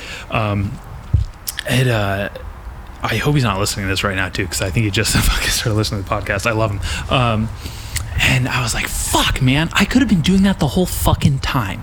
Right. It's a weird battle where it's like, do I let someone, not just them, but like anyone in general, like get to the level of like confidence and proficiency of attaining the next goal of like, you're a blue belt, you're 1 rank above me, I'm fucking coming for you. When you're a white belt, you see a blue belt, there's just blood in the water now. You're like, I'm so fucking hungry, I'm here to eat you. You are exactly what I have to destroy to become. It's a whole different mentality. It's so funny. And then I'm just like, oh, I'm no longer a white belt. Thank God that's over. Now time to learn jiu-jitsu. Oh, fuck the white belt. Oh, they're nipping at my toes here. Oh, shit. And then it's like, oh, yeah, remember, you can fucking give it to them, too. And I realized, like, I think I've been haven't been giving all of myself that I could.